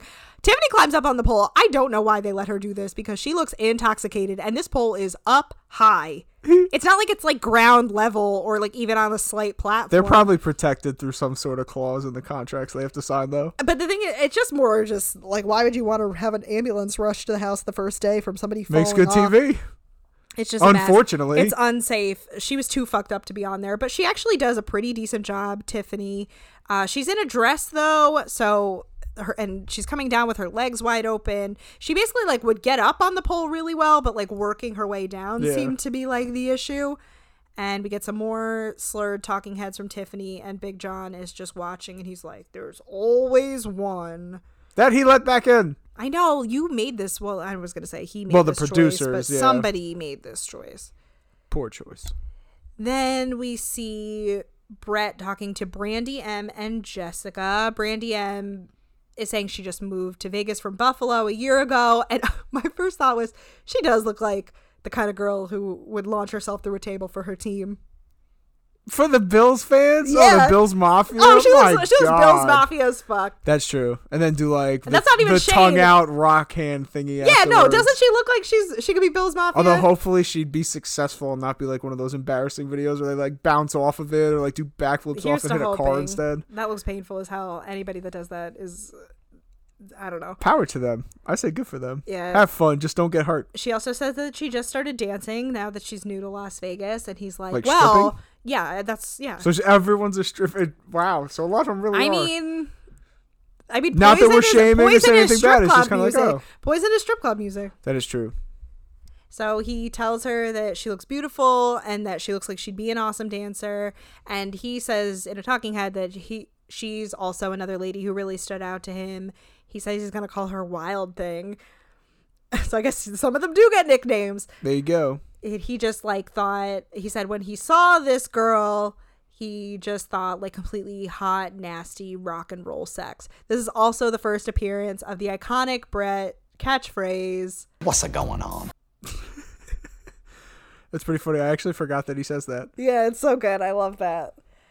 Brandy M then says she's a Scorpio, which means that she's ruled by her genitals. That also means she's toxic as hell. I can say that. Scorpio rising. So I'm toxic as hell.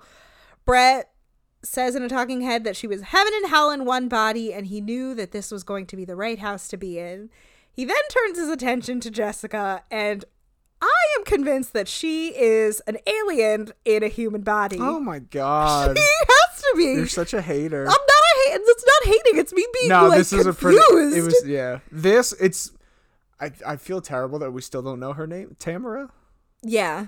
This was like Tamara. It's kind of like that. Like Million. you get the awkwardness when watching, where you're just kind of like, oh shit. Yeah, like, she's kind of like, I kind of describe it as like dizzy drunk. I don't really know how to describe it. Oh, this is the it's other. like the nerves are kicking in when she's drunk I or don't something. know So she's what's just kind of going on with discombobulated. her. Yeah, there's because something. she's like, I'm like basic girl next door. I'm a nice girl. I'm friends with everybody.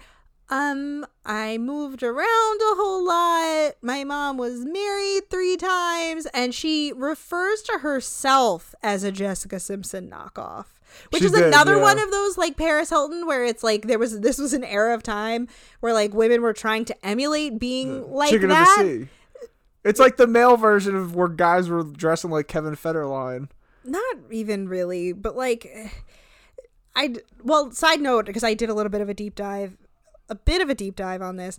Newlyweds had been off the air for 2 years at the point of this show, but Okay. obviously it was But a it did really, exist it was a really already. huge show. Yeah. They were officially divorced. Like the show ended when they got divorced. Mm-hmm. Which, side note, I was reading about them in preparation for our episode I Love the Year 2001, that they had broken up prior to 9/11, but because of 9/11 they got back together. I forgot about Wait, that. what? Nick and Why? Jessica, because I guess like they were like the world was so uncertain, and in that moment they only really wanted to be with each other. I completely forgot about that until I read it, because I remember that from like the Each Hollywood Story or the Behind the Music or whatever. I was like, oh my god, 9/11 did bring them back together. So That's such a weird story. yeah, their whole situation was weird, but they both seem like they're in pretty good situations. The only thing I now. remember is like he used to put his nuts on her head or something. Ew, what? I don't remember No? that. There's like one. Well, two. I didn't things. watch One, I know Newlyweds. that she can't play golf because her boobs are too big. Right. But two, like there's a time like I don't know if she's joking about it or he is or someone says something and she's talking to someone, and I could have swore like he comes up like opens up his short leg, puts her head inside it, and like rests his nuts on her head. It's hilarious. Well, we'll though. talk about. We have plenty of time to talk That's about funny. Newlyweds when we get to I Love the Year 2000 and whatever the fuck. Yes. Anyway, all of this to say, she is clearly trying to be Jessica Simpson. She's just accepted that is her lot in life, but she does look like a Jessica Simpson knockoff. Like she looks like we got Jessica Simpson at the house. Which I guess she would make her She's the- perfect to be with 12 pack. She's the RC Cola Jessica Simpson. Yeah. Right. She's the Rose Art. What is Rose Art? The crayons that weren't Crayola. Oh my god. So anyway, all I have to say is that I was very jealous of her satin cami top. If you were a lady during this time or a dude or non-binary person who paid attention to that kind of thing, there were these satin cami tank top things that I could never wear, could never pull off because my boobs were too big and my waist is too high. Like it was not a good look on me. It was, I know, what would an episode be without me bringing up my own boobs for some reason? Brandy M is like laughing at her because she's like, you can tell in her face, she's like, oh, this girl ain't shit, like, compared to me, like, I'm crushing this. And she does a whole talking head about how Jessica's like so spaced out, it's basically like she wasn't even there. But then like Jessica at one point is like talking straight ahead when Brett is sitting right next to her. I guess that's like a social anxiety kind of tick that she's like not really like. She doesn't know when to stop obviously, talking I either. mean, obviously, a lot of people have issues with eye contact, but she's like taking it to a new level. And he says in a talking head, like, I feel like when I looked at Jessica, I felt this distance that I couldn't really quite explain. Like she was kind of in the room, but not really in the room. Yes. She's like all over the place. And even Brandy at one point is like, he's over here. Like, why aren't you talking to him over here? And then we get a talking head from Jessica saying that she thinks she made a good impression. I feel like really smart. Like, but we get that one later too. yeah, Oof. I was. So then we go back to a group of the ladies she's doing well. chilling. Yeah, no, I mean, wishing her nothing but the best. So we go back to the ladies kind of at large chilling, and everybody's hanging out, having fun, and Brandy C is just dragging Christia around, basically saying, where's our man? Where's our baby boy? Like dog voice about a grown man, twice your age almost. It's the like, baby voice, yeah. So Faith is not with the shits. She's like, are you serious right now? Oh, it was her? I Yeah, thought it was I wrote Faith. Tawny. No, Yeah, 'cause but the only 'cause reason I why I thought know it showed it's... it on the captions.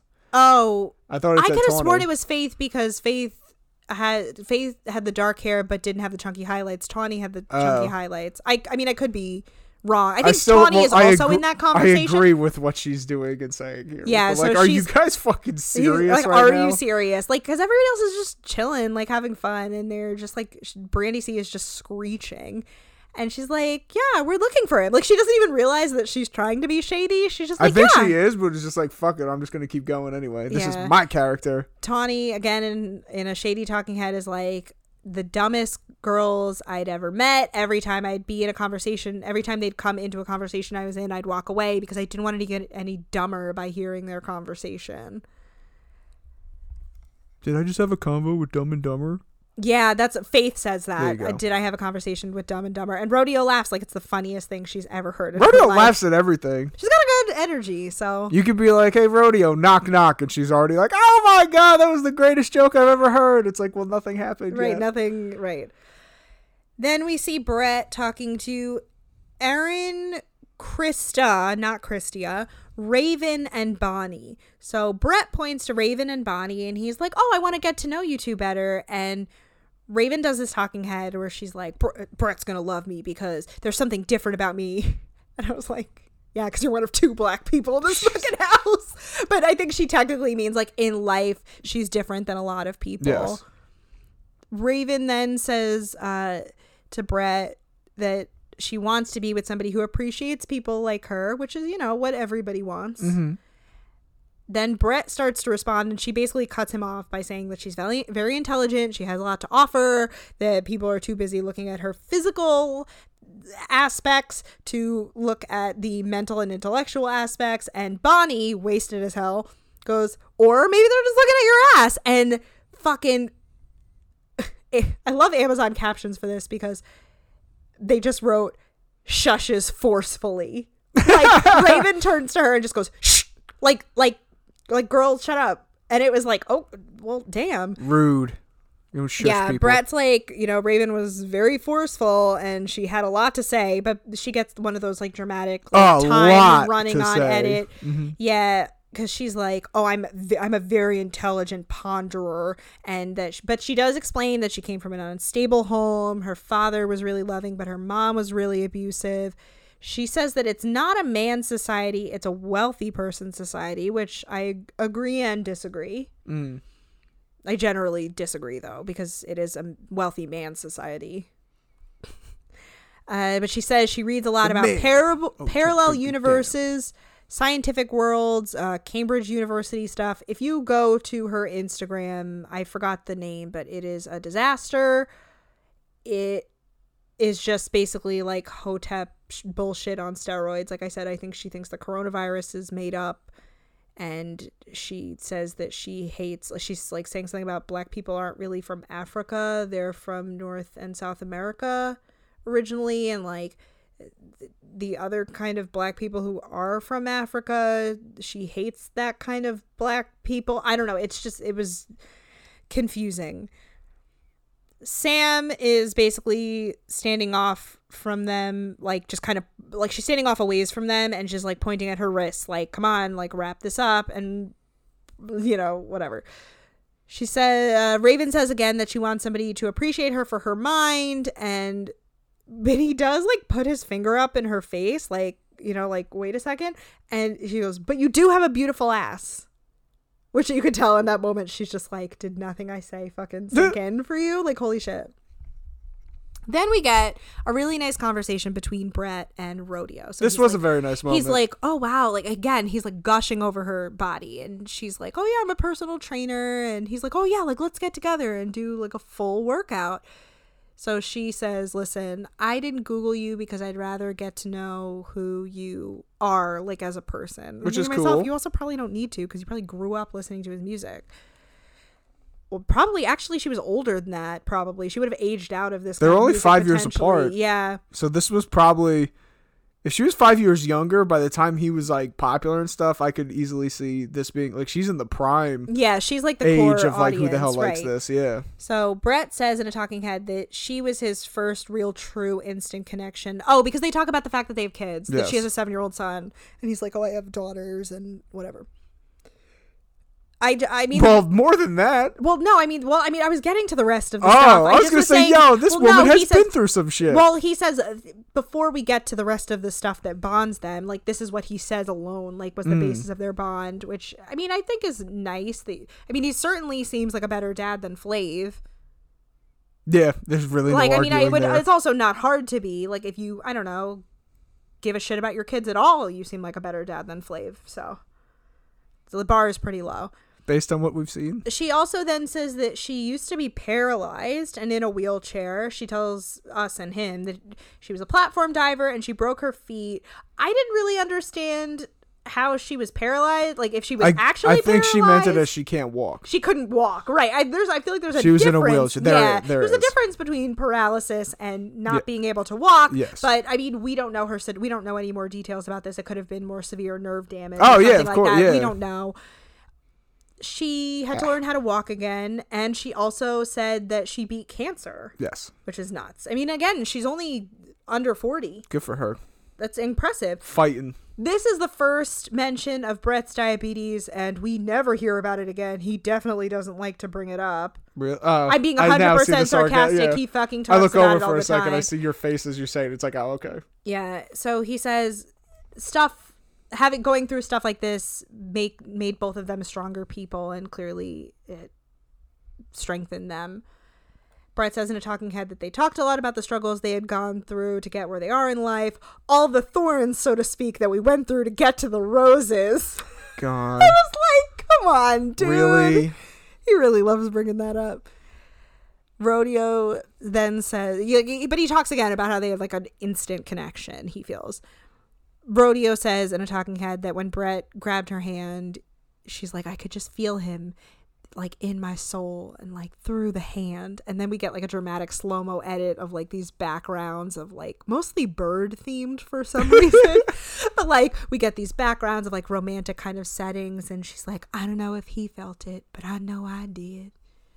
Who did she remind me of? Who did we say during the course of Flavor of Love where I was like, they clearly have a really strong connection, but he's just not attracted to her, and that's why she was not going to make it as far. Goldie? I feel like it was Goldie, but I also feel like it was somebody else. Dara? Yes, I think that must be who it was. That like they clearly connect, but he was never going to let her. No, it had to have been Goldie because. Are you sure? It might have been Dara. Well, Goldie made it towards the end. Yeah, but you knew it was never going to work out because... That's true. Like, when you've got, like, tits and ass in your face, like, she can't compete with that. She's never going to be that girl. Then we get another scene of the ladies all chilling. Tiffany is slurring at the bar, and anybody who's around is just laughing at her and talking shit. Bonnie gets up behind her. I couldn't find how old Bonnie is, but she was a little bit too old to be up behind her doing like middle fingers, like bunny. Like, you know how you walk up when you were a kid, you walk up behind somebody and do bunny ears? She was doing that, except middle fingers. The adult way. I mean, is that adult? So, I'm going through this kind of feeling bad for Tiffany a little bit.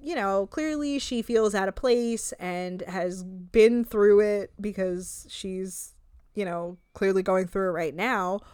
All of a sudden, now, y'all, I just want to preface this by saying that I don't feel super comfortable. I know I'm Black, but I don't feel super comfortable saying this word, so please forgive me. She literally... You don't have to I say do, it. because Just say I N-word. do. No, it's not as effective. She literally screams out, "Nigga, what?" And like fucking record scratch, freeze frame. Like everybody's like, whoa, because Dallas is right there, and Dallas is Black. And like it was kind of clearly directed at her. Yeah. She keeps her cool, though. Everybody else is just like, whoa. And Brandy M is like, well, no, that's not a nice word. And Tiffany, again, so drunk she can't even say the N-word the second time. She's like, yeah, it is. No, what?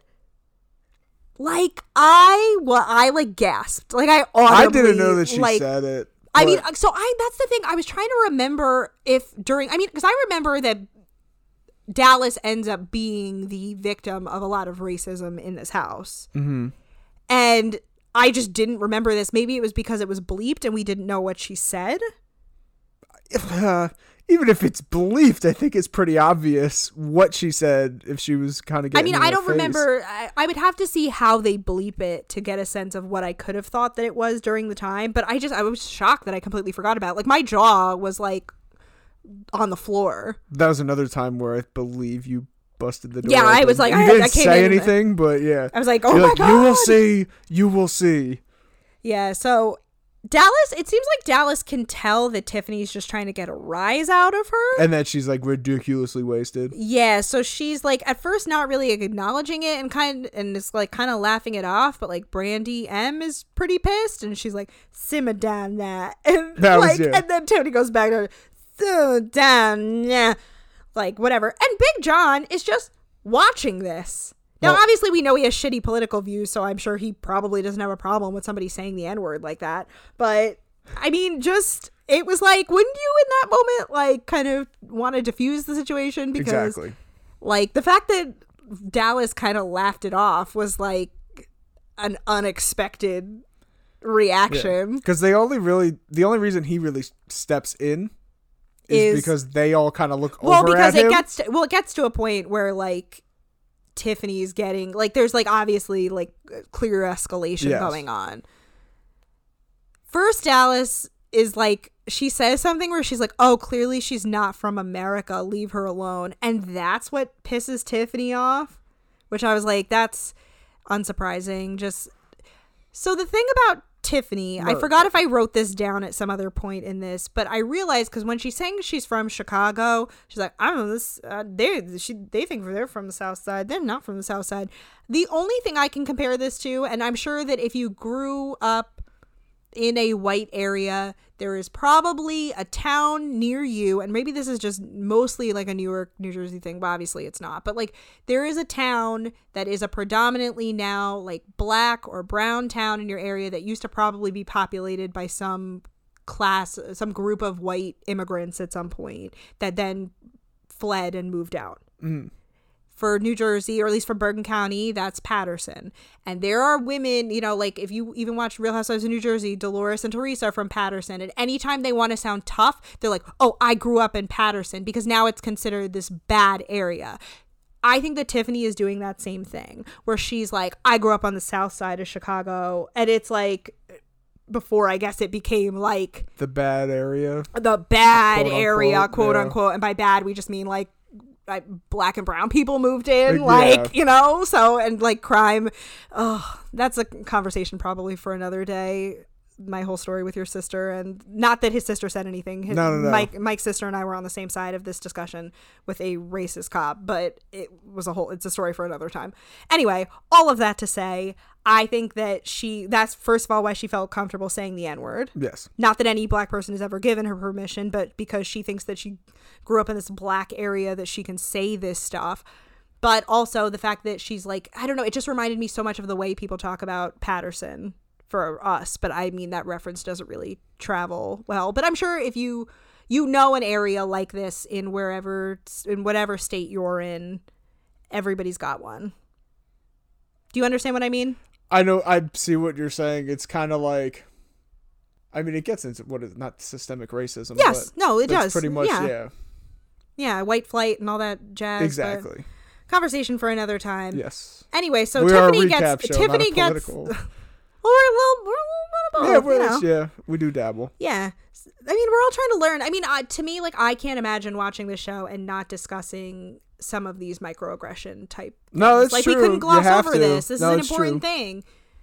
Especially considering, like, you know, I've been in Raven's shoes before. Yeah. So.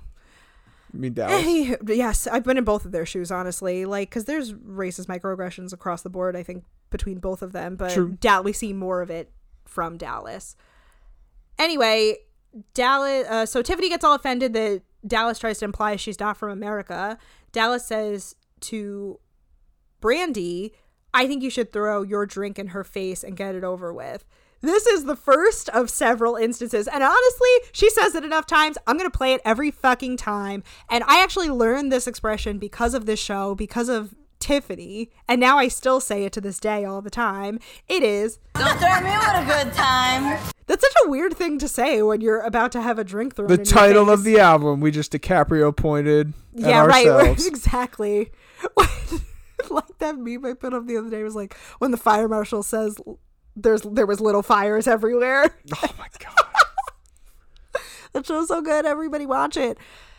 Anyway, Dallas is like, listen, she looks like she's 50. I'm not trying to fuck with her. Like, as long as she stays out of my face, we'll be fine. Yeah. Which is a pretty better attitude about it than a lot of would people have. probably, yeah.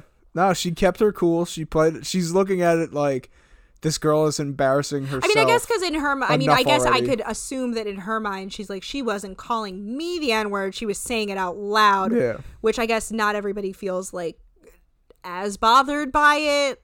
I don't know. And it also kind of seemed like people in general weren't as bothered by it as they should have been. But it was 2007. Different time. No, exactly. Nowadays, it would have been, whoa. Like, I mean, obviously, if TikTok's any indication, there are still plenty of people who feel fine saying it. But, you know. So anyway, Tiffany gets very hung up on Dallas telling Brandy M to throw the drink in her face, and then but like isn't even acknowledging Dallas in it at all. She's just really kind of starting to fight with Brandy M. And Dallas, like, I'm torn between being like Dallas has every right to be pissed at her and being like Dallas is also kind of, everybody's kind of bullying her when she's clearly not in a good state. But at the same time, like, how much can I really defend her for saying the N-word? Yeah. You know, I'm not going to. So Dallas tells her to trot back over to the bar. The stable is over there. And Brandy M is like kind of trying to decompress the situation. And that's finally when Big John fucking works, like says from across the room, "Hey, this is not the place for that." Well, he pulls her to the side. Great job, security I let guy. you back in here. Don't make me regret it. Yeah, that was weird. He sucks. Then we get a scene of Brett and Jess. I forgot her with name. one S. But I've just, because I know you said it earlier, and I know her name is Lauren now, but in my notes I had to write Brett talking with Jess and awkward picture girl. I never saw her name That's pop why up. I told saw you it later. leave the guide up. The only way I wouldn't have known without the guide. So they're talking at, like, they have a high top table kind of set outside by the pool, and Brett says in a talking head about Jess that she's absolutely stunning. Like, you know, when you look at her body, she is tight. Her arms are ripped. Everything about her is sexy. So Brett says to Jess and to Lauren that it's really tough for him to try to hang out and, like, get to know everybody. And all of a sudden, creeping in from the side is Tiffany, and she, like, wedges herself in between Brett and Jess. And he's like, "Oh, like, could you give me a minute? Like, I'll come find you." And then she's clearly, like, fucking wasted. He's like, "Oh, you're gonna be my crazy party girl, aren't you?" We get another instance of, "Don't threaten me with a good time." Yes. Oh, I'm gonna put it in every time she says it because it's so funny. She ends up doing this like kind of like slow wink and just kind of stands a few inches back from where they were before. Just It was funny how she's like, she takes like 2 steps back and just stands there so creepy. if you've ever seen Bridesmaids, if you hadn't watched this to catch up and are just going solely based on our description, and if you've ever seen the movie Bridesmaids, just imagine it's the scene like how Kristen Wiig's character is after she's had the Xanax and On the plane? drank. Yeah. I'm Mrs. Iglesias. I haven't watched that movie in a long time. I have to go back and watch that again. Anyway, so he goes back to talking to Lauren and Jess, but mostly Jess because Lauren's like, I don't know, just like powered. She's powered down. That's the best way I can describe the way she's acting. She's at a point where she's like, oh God, please let me be one of the ones who goes home first. Yeah. So he asked them what they're hoping to get out of this, and Jess is kind of personality-wise getting on my nerves. Why? Like, relax. She is. She's a little bit like not like the other girls ish, or she's like, you know, she's like, I don't know what I'm looking for. You know, like I'm open to anything, and I like surprises, and just, you know, if I get surprised, like that's cool or whatever. She just seems the most real here. I don't know. Like I feel like it. To meet somebody who you're trying to date, like I get that you want to try to play it cool and you're setting you're tempering your expectations. I just feel like you could at least seem like kind of excited to meet somebody and not look like they're wasting your time. Like that was the attitude that she kind of carried through that conversation. I just read my notes for this. It's still continuing this where we obviously learn that he really, really likes Jess. Yeah. But then I go, and now behind creepy Tiffany is Brandy C and Christia. That's how you pronounce her name? Christia? Christia? I don't know. I think it was Christia.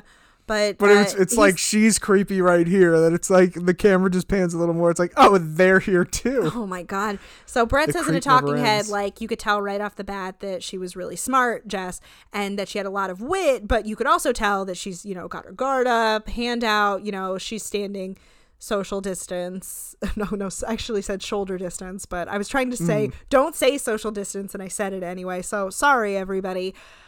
She was standing shoulder distance from him. So basically, she's just got her guard up, which is like, it's an awkward energy to have to carry you into a reality show. I don't know.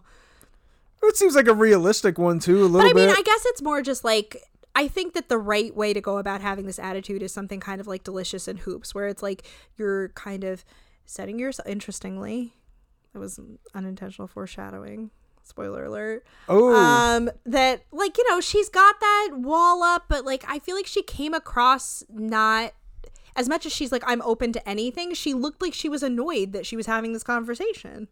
Oh, I didn't get that. Of course you didn't. I didn't think she seemed annoyed. But yeah, so she's like, I think you're trying to make your own storylines. Said, she's like, I'm confident in who I am and the person that I am, and if you want to be part of that, awesome. And he's like, so then he says in a talking head, I gotta be honest with you, that immediate wall was kind of a turn on. But then he's like, oh yeah, I would totally feel the same way if I was in that situation. Like, it actually works to her advantage. So yes. I guess I can't really hate that he's like going to be totally interested in her because she doesn't give a shit about him. Haters gonna hate. Heroin. Yeah, so off to the side, heroin. What? Haterade. What is that? Haterade? Me doing an impression of Tiffany. That's what you're saying? So off to the side, Brandy C and Christy are whispering to each other very creepily. Brandy C is then complaining about not having time with him in a talking head. It's and she boring. Yells. Yeah, so this was weird. So then like more ladies start kind of flocking to the table. Mia, the second time of her being more aggressive out of the two of them, which is funny now that she's got like this straight regular career, you know, and like this is her initial reality TV legacy. So he's like, oh, you're going to come upstairs with me. I don't think she meant like the bedroom. I think she meant like the upstairs of the common area of the house. So then Brandy C is whining from behind them.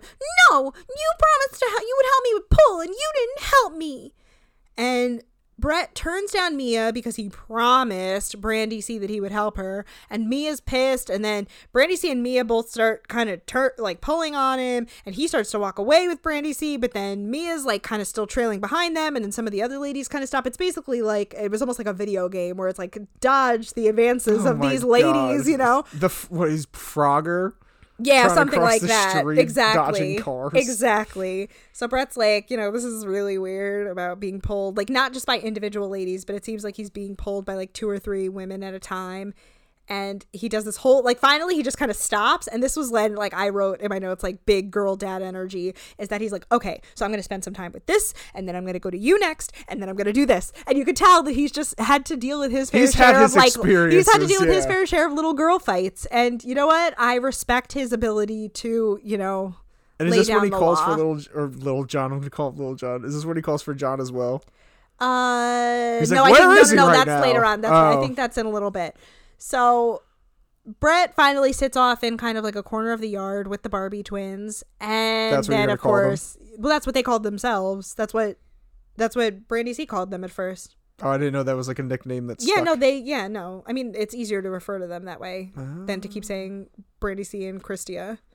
Just a lot more syllables. Barbie twins is quicker. And so anyway, so they're chilling, starting to talk, and Tiffany walks over. So it's important to note that Brett is, while he's talking to the Barbie twins, they're sitting on either side of him kind of in outdoor chairs, and he's got the chair turned around like cool teacher style, you know? Let's break things down, kids. So, fucking Tiffany walks over and sits in that same straddle position, basically like on top of how he's sitting, which looks incredibly painful. I do not have a penis, so I can't relate, but like that looks painful. He also like is fully aware that Brandy C has had it and is being extra shrill and annoying about it. So he's like, fuck, this is going to cause a whole other problem. And Tiffany's being a drunk mess, so she's probably going to say something stupid and whatever. So Tiffany is like straddling the chair, and like her dress is at her hips, like it's pulled all the way up because you can tell that she's wasted and just doesn't give a shit anymore. And in the most 2000s comeback ever, Brandy C yells, being a slut was like way last season. I was like, I haven't called anything last season in forever. Like, that's a thing. That was a saying. Just to be like, ugh, that's so last season. Like, it's like it's like a dismissive kind of thing. I wonder if this is around when South Park made the Paris Hilton episode. Probably. No, I would say probably was before this, because Paris Hilton was already like super famous by this point. So Tiffany is not just kind of sitting on his lap, but also bouncing up and down. Like, they kind of look like they're grinding. fucking. She's doing a lot of stuff. Again, we get another opportunity for her to say, "Don't threaten me with a good time." Brett says in a talking head, Tiffany was kind of turning me on a little bit, which I have in my notes. Gross, dude. She's incapacitated. Like, how is a woman being that drunk actually sexy? I think he was just talking about that's rapey as hell. The situation of how like she wouldn't leave his crotch alone. Cis men are so fucking stupid. We're I'm simple sorry. creatures. You are so stupid that somebody literally paying attention to your dick is like enough to be like, yeah, I know it hurts, but like, don't threaten me with a good time. Don't threaten me with a good time. Yeah. So he says, she's kind of turning him on a little bit, but he also has a feeling that she may be trying to kill him. She's like bouncing up and down on his lap, and they play like that squeaky toy noise, which I was like, this is so awkward. That's very weird. It was so weird. So then he says, I couldn't get her off of me. It almost became brutal.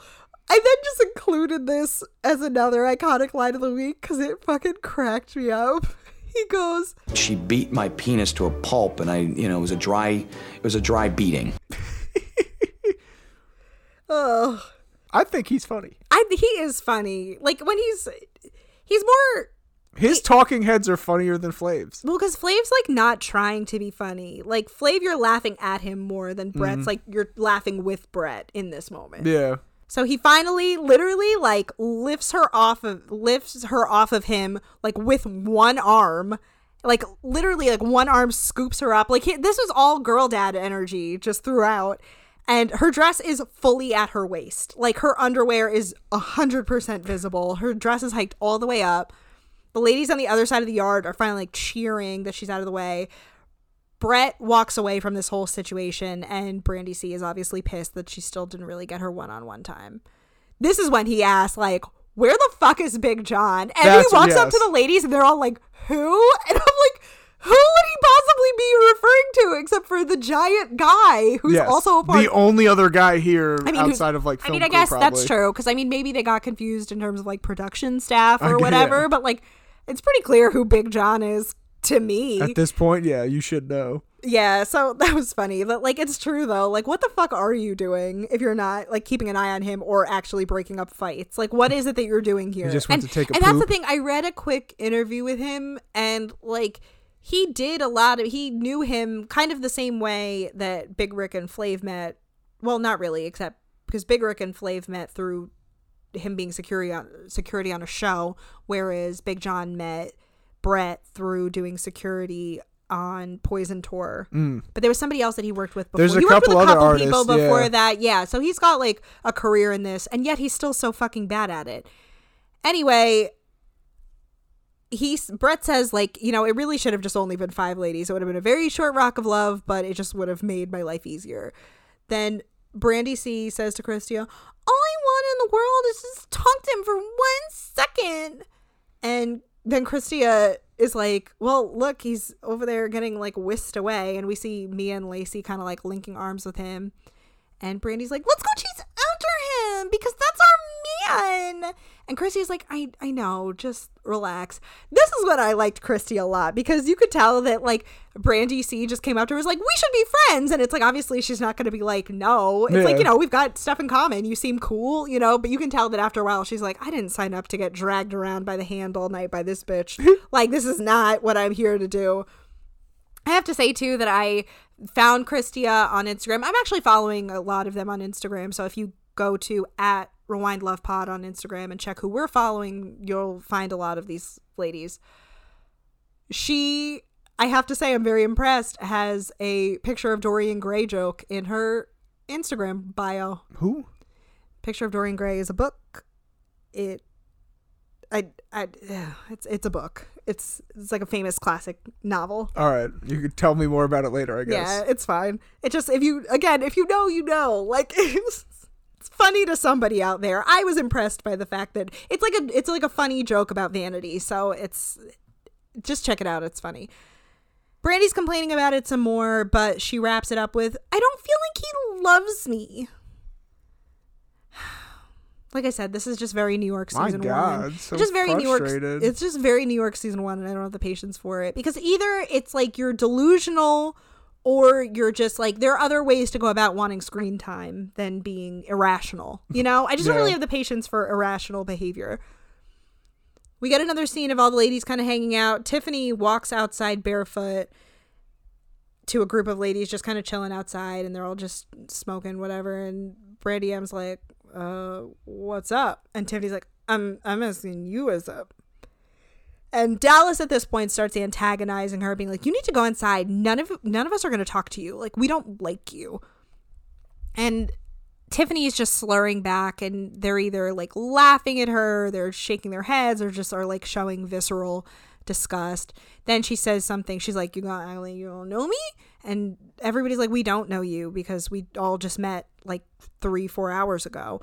And she calls Jess Jen by mistake, and Jess is like, I'm not going to acknowledge you until you call me by my name. Which, I mean, fair.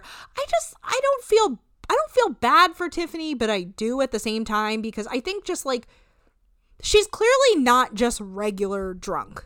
No, she's like smashed. And at this she's point. like a little too old to be this kind of, yes, in this kind of state, you know? So I feel like you would think that people would be like, not really find it so fun to pick on her. Plus, additionally, everybody's like, because there's talking heads. I left out so many talking heads of people being like, she's so annoying, she needs to go home, why did Big John let her back in? But what nobody's realizing is that if you want her to go home, stop paying attention to her. yeah. Because you're only giving her more airtime in these interactions with people that's going to make producers be like, yeah, we're going to let this girl hang out for a couple more weeks. Yeah. So then Tiffany does a talking head. She's like, and I swear to God, I'm not even going to do this justice. She's like, you know what's pissed me off? Everybody thinks they're from the South Side, and they ain't. And just, I said, and then she just flicks a little something off her shoulder, and she goes, later, Hayrade. They think they're from the South Side. They ain't. What are you looking at me? I have no idea what you said. Exactly. But Then she just basically, because she can tell that nobody's really going to give her the time of day, she walks back inside and all the ladies are laughing and making jokes, and Brandy M not only flips her off but sends a fake fart in her direction. That's pretty funny. We then get a scene of Brett, Lacey, and Mia. He's telling them about how stressful it is to get to know them so quickly, how beautiful they all are. Mia also asks what he's looking for, and he's like, every night of my life is a party. Are you going to be able to deal with when there's like a party going on in the bus and you hear a girl screaming? Like, are you going to be able to be cool with it? And Lacey's like, yeah, that's been my life for the last 5 years. Like, I'm a touring musician. I totally get it. And yeah, so she's like just trying to connect with him on like the musician level, which I mean, I guess it's smart. It's like an actual common thing. Yeah. And I mean, I do agree with her when she says that she feels like she understands, although I don't know.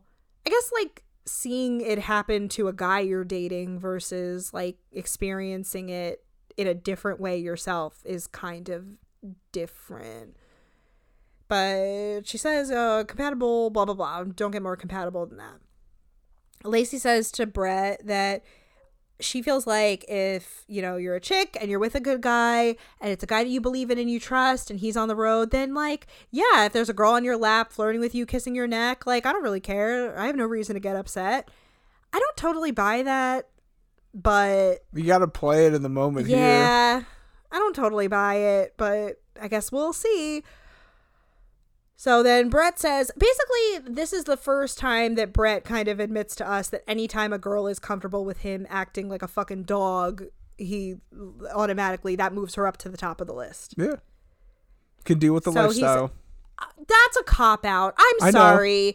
It's a fucking cop-out. Like, basically what you're saying is you're looking for a woman who has no problem. And if you want to be in an open relationship, you think you can make that poly shit work, God bless you, because Lord knows that shit looks exhausting. Like, it just looks, I mean, God bless you if you can make it work for you.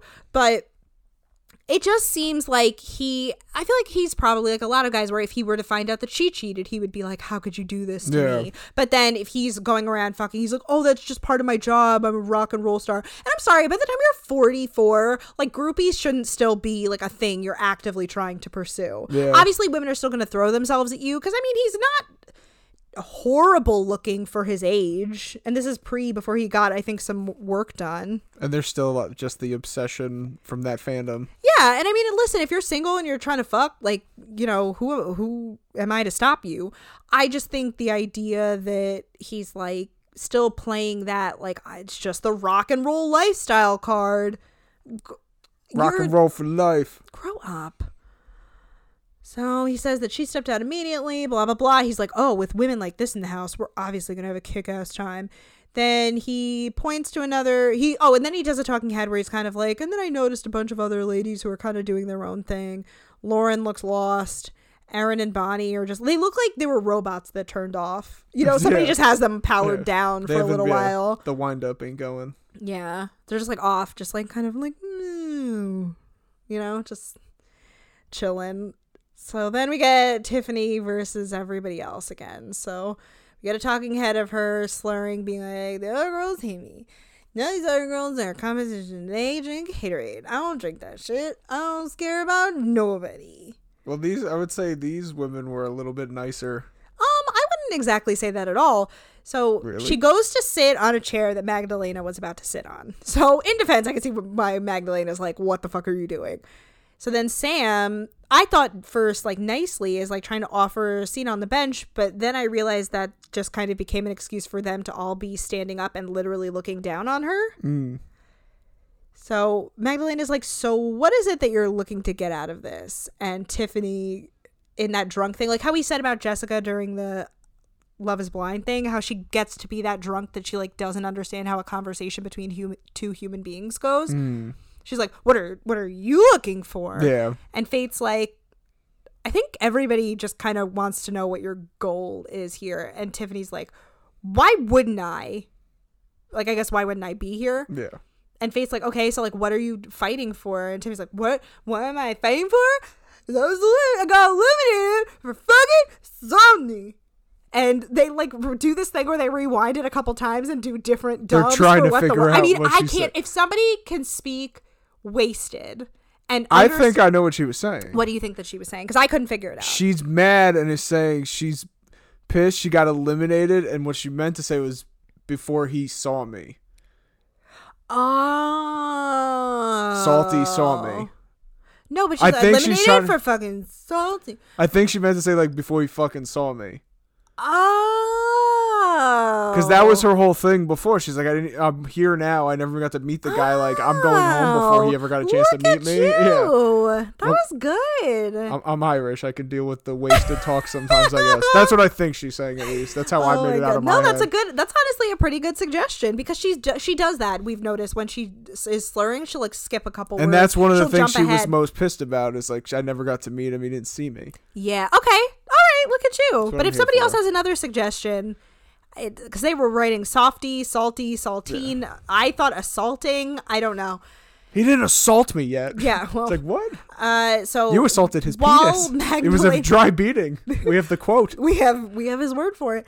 We have then like Magdalena's kind of trying to talk to her, but they add like a wasted echo kind of effect to make it seem like how, you know, Tiffany must have been hearing it. So she's like, how important is it for you to be here? And Tiffany's like, it's my daughter. My daughter is what I live for. And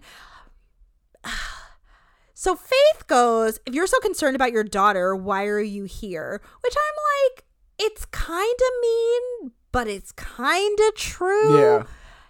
I guess. Or are you going for him because like, you're just I'm not trying trying to make a life I now mean, for I don't her? want to. Right, exactly. I don't want to call Is her she mothering. a gold digger? I don't want to call her mothering into question just because she's on a reality show. But I feel like it's kind of different than when you're comparing. Like, I don't know. I don't want to judge somebody else's parenting choices, but at the same time, like you said, it's like, are you only here to secure a rich man so your daughter and shit can have things paid for? Which, I mean, Anna Nicole did it. I guess I can't really throw shade, but you know, you got to do what works in order to survive. It's hard out here for a pimp.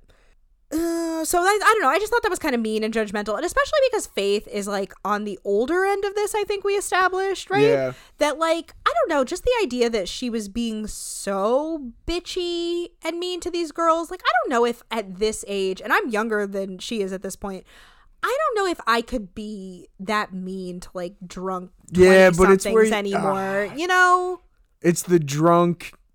and I get that she's being annoying and you're pissed off about it. Like, I'm not saying that they don't have a right to be annoyed with her. I just feel like you're a little too old to not identify that she's clearly very troubled, and you antagonizing her isn't really going to do anything. And I do like, and I feeling bad for her because she's a piece of shit who said the N-word and has really gross opinions on coronavirus and trans people and the Second Amendment. Like, it's just, I don't want to feel bad for her. I guess I feel like I'm more annoyed at them for clearly like shitting on somebody who's drunk instead of just leaving her alone. So Faith is like really pressing this issue, and like, so basically, and they're all she's like, oh, you know, like trying to turn it back around on them, like, why are you here, you know? And Faith's like, well, I want you to be here for Brett. I'm just concerned about Brett. And Faith like is really pressing this issue, and like Tiffany starts to like cry, and Faith is like, if you can't handle this, then like you need to be a big girl and grow up. And then Tiffany's trying to argue back, but you really kind of can't understand her, and she's crying, and Faith is still like going in on her. This is where I have in my notes, if you guys want her kicked out, then just fucking ignore her. The more drama you get her involved in, the more likely producers are going to want to keep her here. Exactly. That's it. So learn the game. Big John finally strolls his fucking lazy ass over. He's like, is everything okay over here? And Magdalena's like, we're just trying to have a psychological conversation, you know, just trying to pick her up. I love that my Big John voice and my Magdalena voice are the same. It's pretty much, yeah. And then so Big John, instead of telling all of them to kind of back off of her, he goes to Tiffany and he's like, you better fix your problem or I'll make sure you go home. And Tiffany once more, but like I wrote, tearfully optimistic, goes, don't start me with a good time. It's fucking ridiculous how many times she says this. Big John then says, problems are like assholes. Everybody's got them and they stink. Which it's like, that's opinions. Like, you're mixing up your metaphors. I've never heard anybody. Is that what he said? Well, no, he said everybody's got problems are like assholes. Everybody's got them and they stink. This is why it helps to watch with captions. I'm just saying. So then he tells her to either fix him or you're bouncing. And then Tiffany says in a talking head, Big John, I'd have killed that bitch.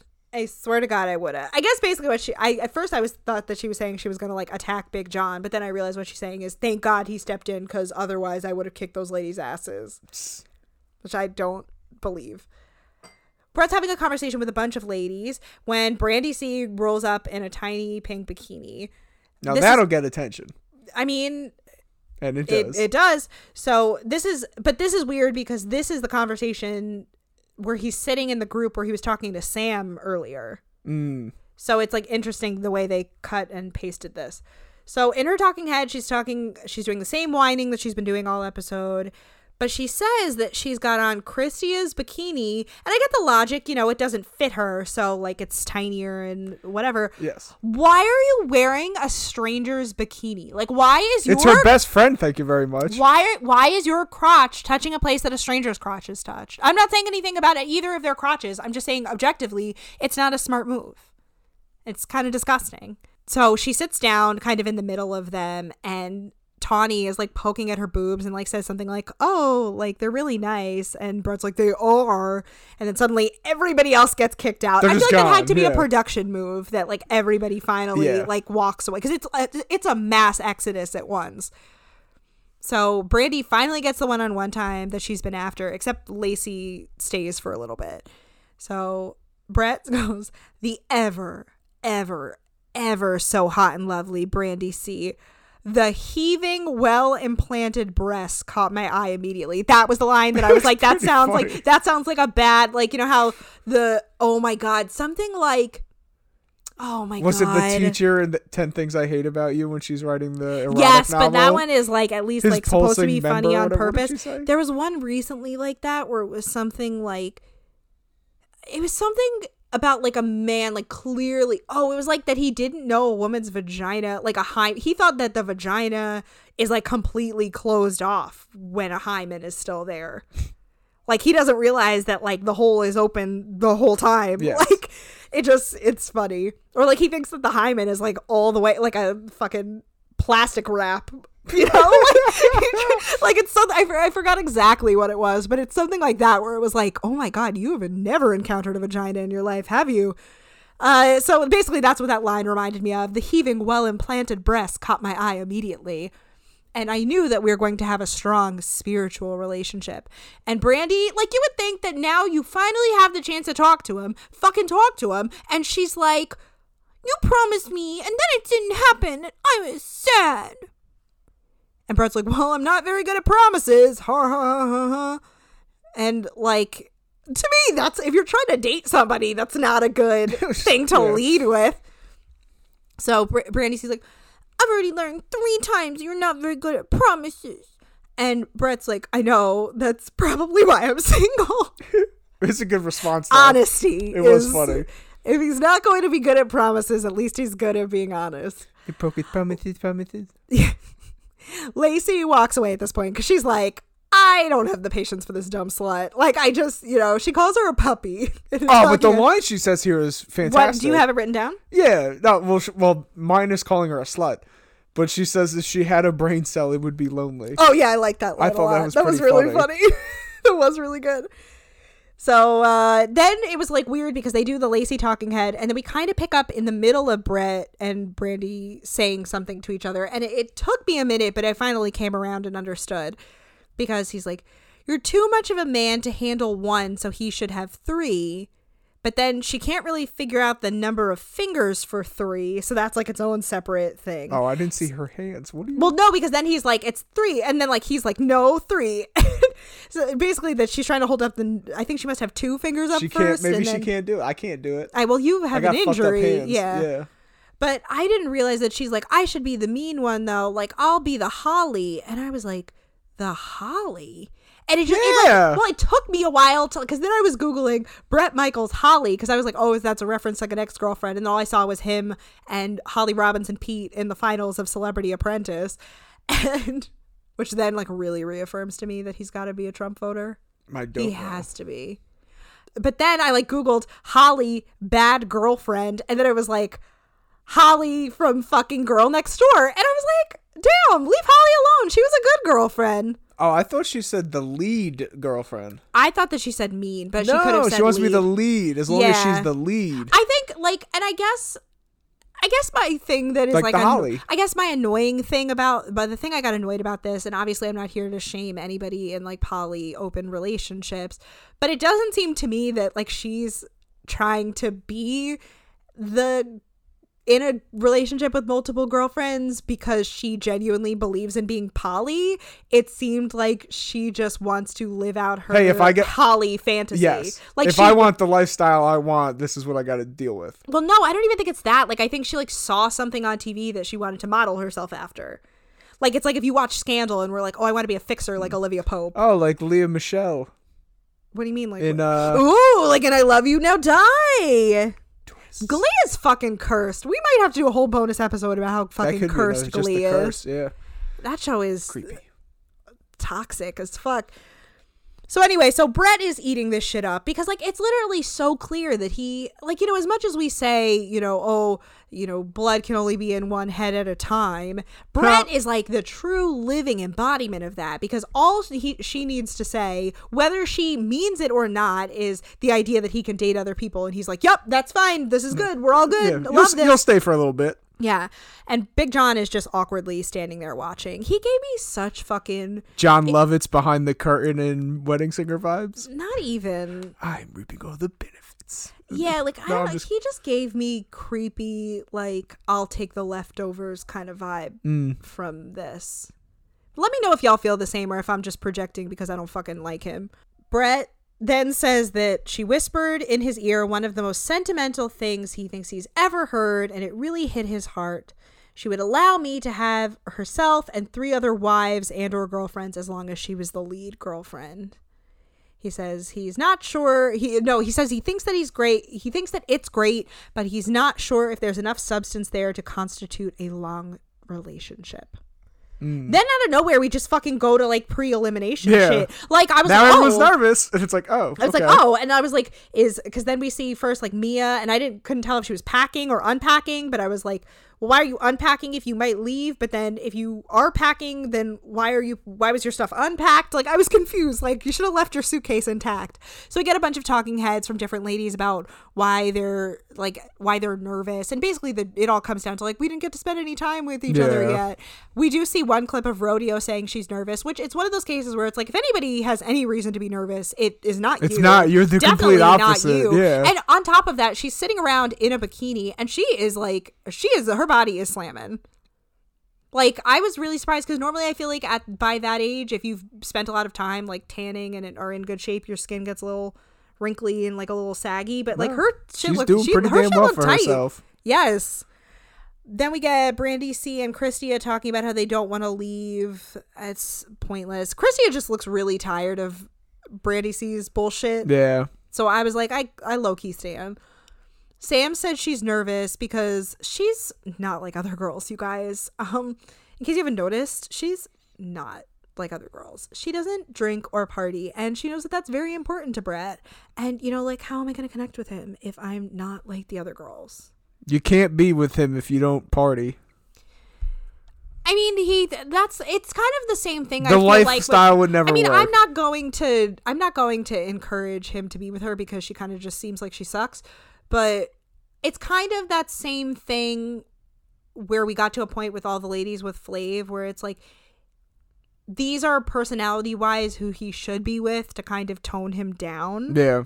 But at least I want to give Brett a little bit more credit that it's like, he has more potential to have that life. Like I could see him kind of coming around more to being like a little bit more mellow as opposed to Flav, who's out here still getting women fucking pregnant and not paying child support. He's got grandchildren older than this baby. There were babies from the Flavor of Love episode 13 years ago. Those kids are his grandchildren are in high school, and he's got a new baby that he's not having anything to do with. That baby's so cute, though.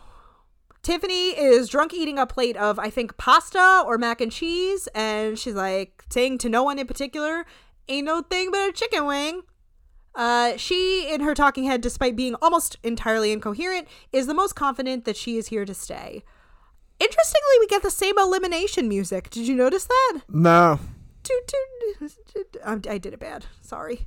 But all the ladies are lined up under this scaffolding that they have built inside.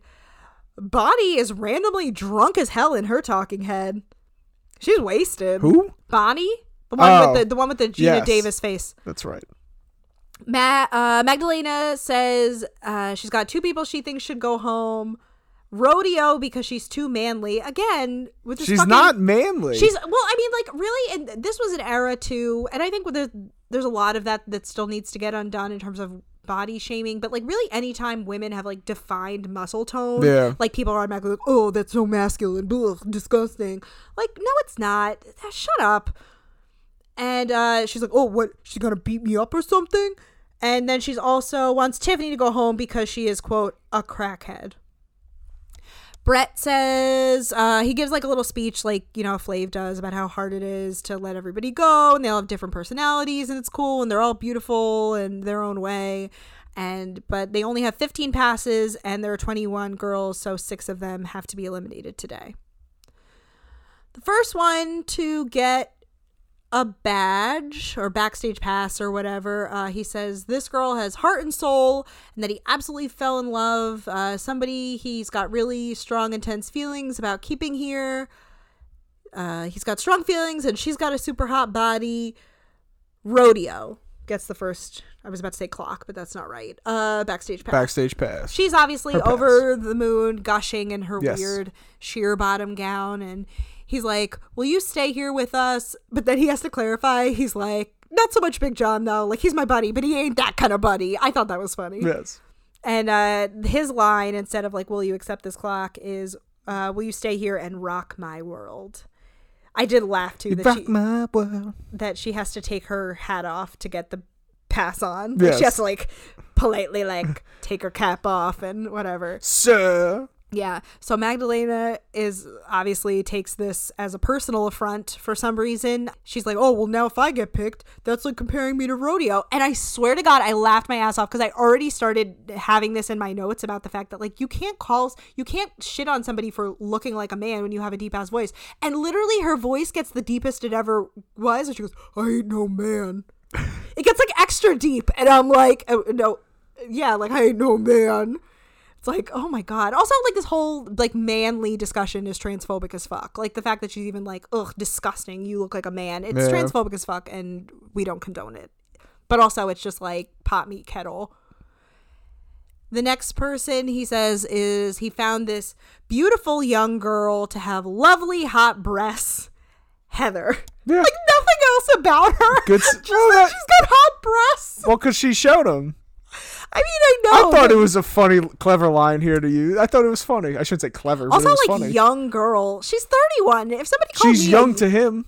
I mean, I know she's younger than him, but the only person who can call me a young girl is, like, a boomer. You know what I mean? Like, somebody in their 60s. If, like, you're 10 years older than me, don't call me a young girl. After that, it's Jess, Sam, Magdalena, then Brandy M, who he describes as just plain out wild. Nothing wrong with a party, but there's got to be a little bit more after the bump, which I think is his way of saying she's actually got like a good personality. Yes. Like there's more than just the way she looks. Although her bangs are really annoying to me, but that's, you know, I could take that or leave it. Then Faith gets one. Tamara, I think it's pronounced Tamara, or at least he pronounces it that way because I remember thinking it sounds like tomorrow.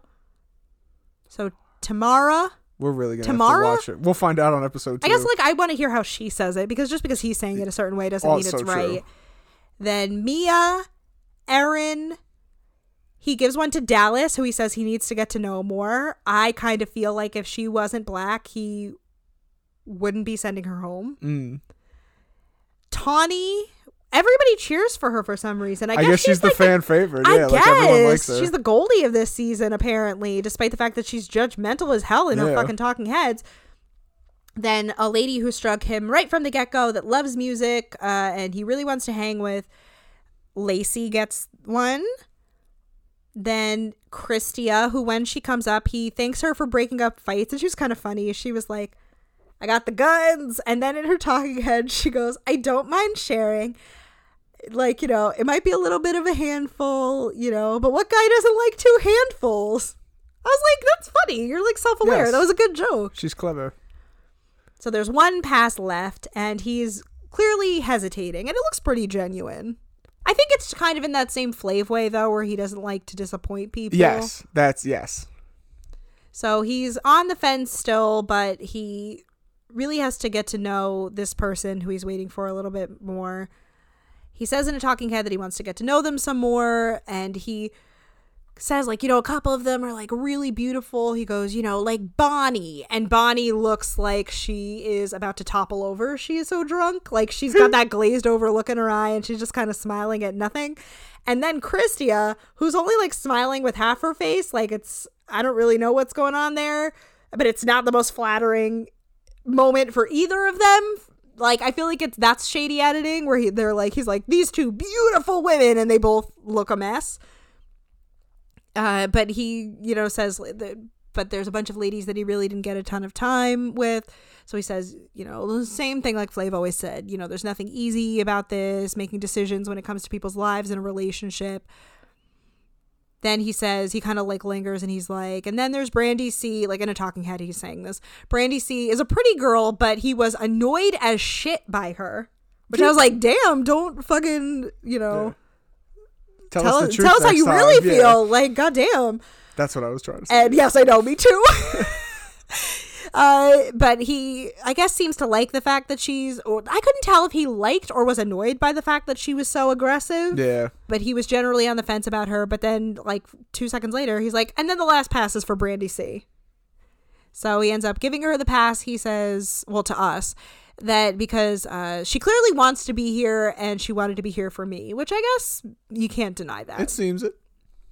Although, again, like, she's not of the age to be like a Brett fangirl. So that would be like me competing on a New Kids on the Block show where it's like, I guess they were sex symbols for their time. They're in their like, 40s right now? But yeah, I guess probably a little bit old. No, I feel like Wouldn't it be more Backstreet? So the Backstreet Boys, so Nick Carter was born in 81, so he's about to be 40. So I guess the rest of the Backstreet Boys are in their 40s. I would say New Kids on the Block are probably in their late 40s, early 50s. Yeah, because they were around before them. Bringing it back to And Jenny McCarthy again. Older already. Yeah. You know her fucking TikTok name is Mrs. What's his fucking last name? Mrs. Wahlberg. Okay. I'm just kind of surprised. Like, she kind of forged her own identity, and now you just want to be Mrs. Wahlberg? That's it. Getting in on that hamburger enterprise.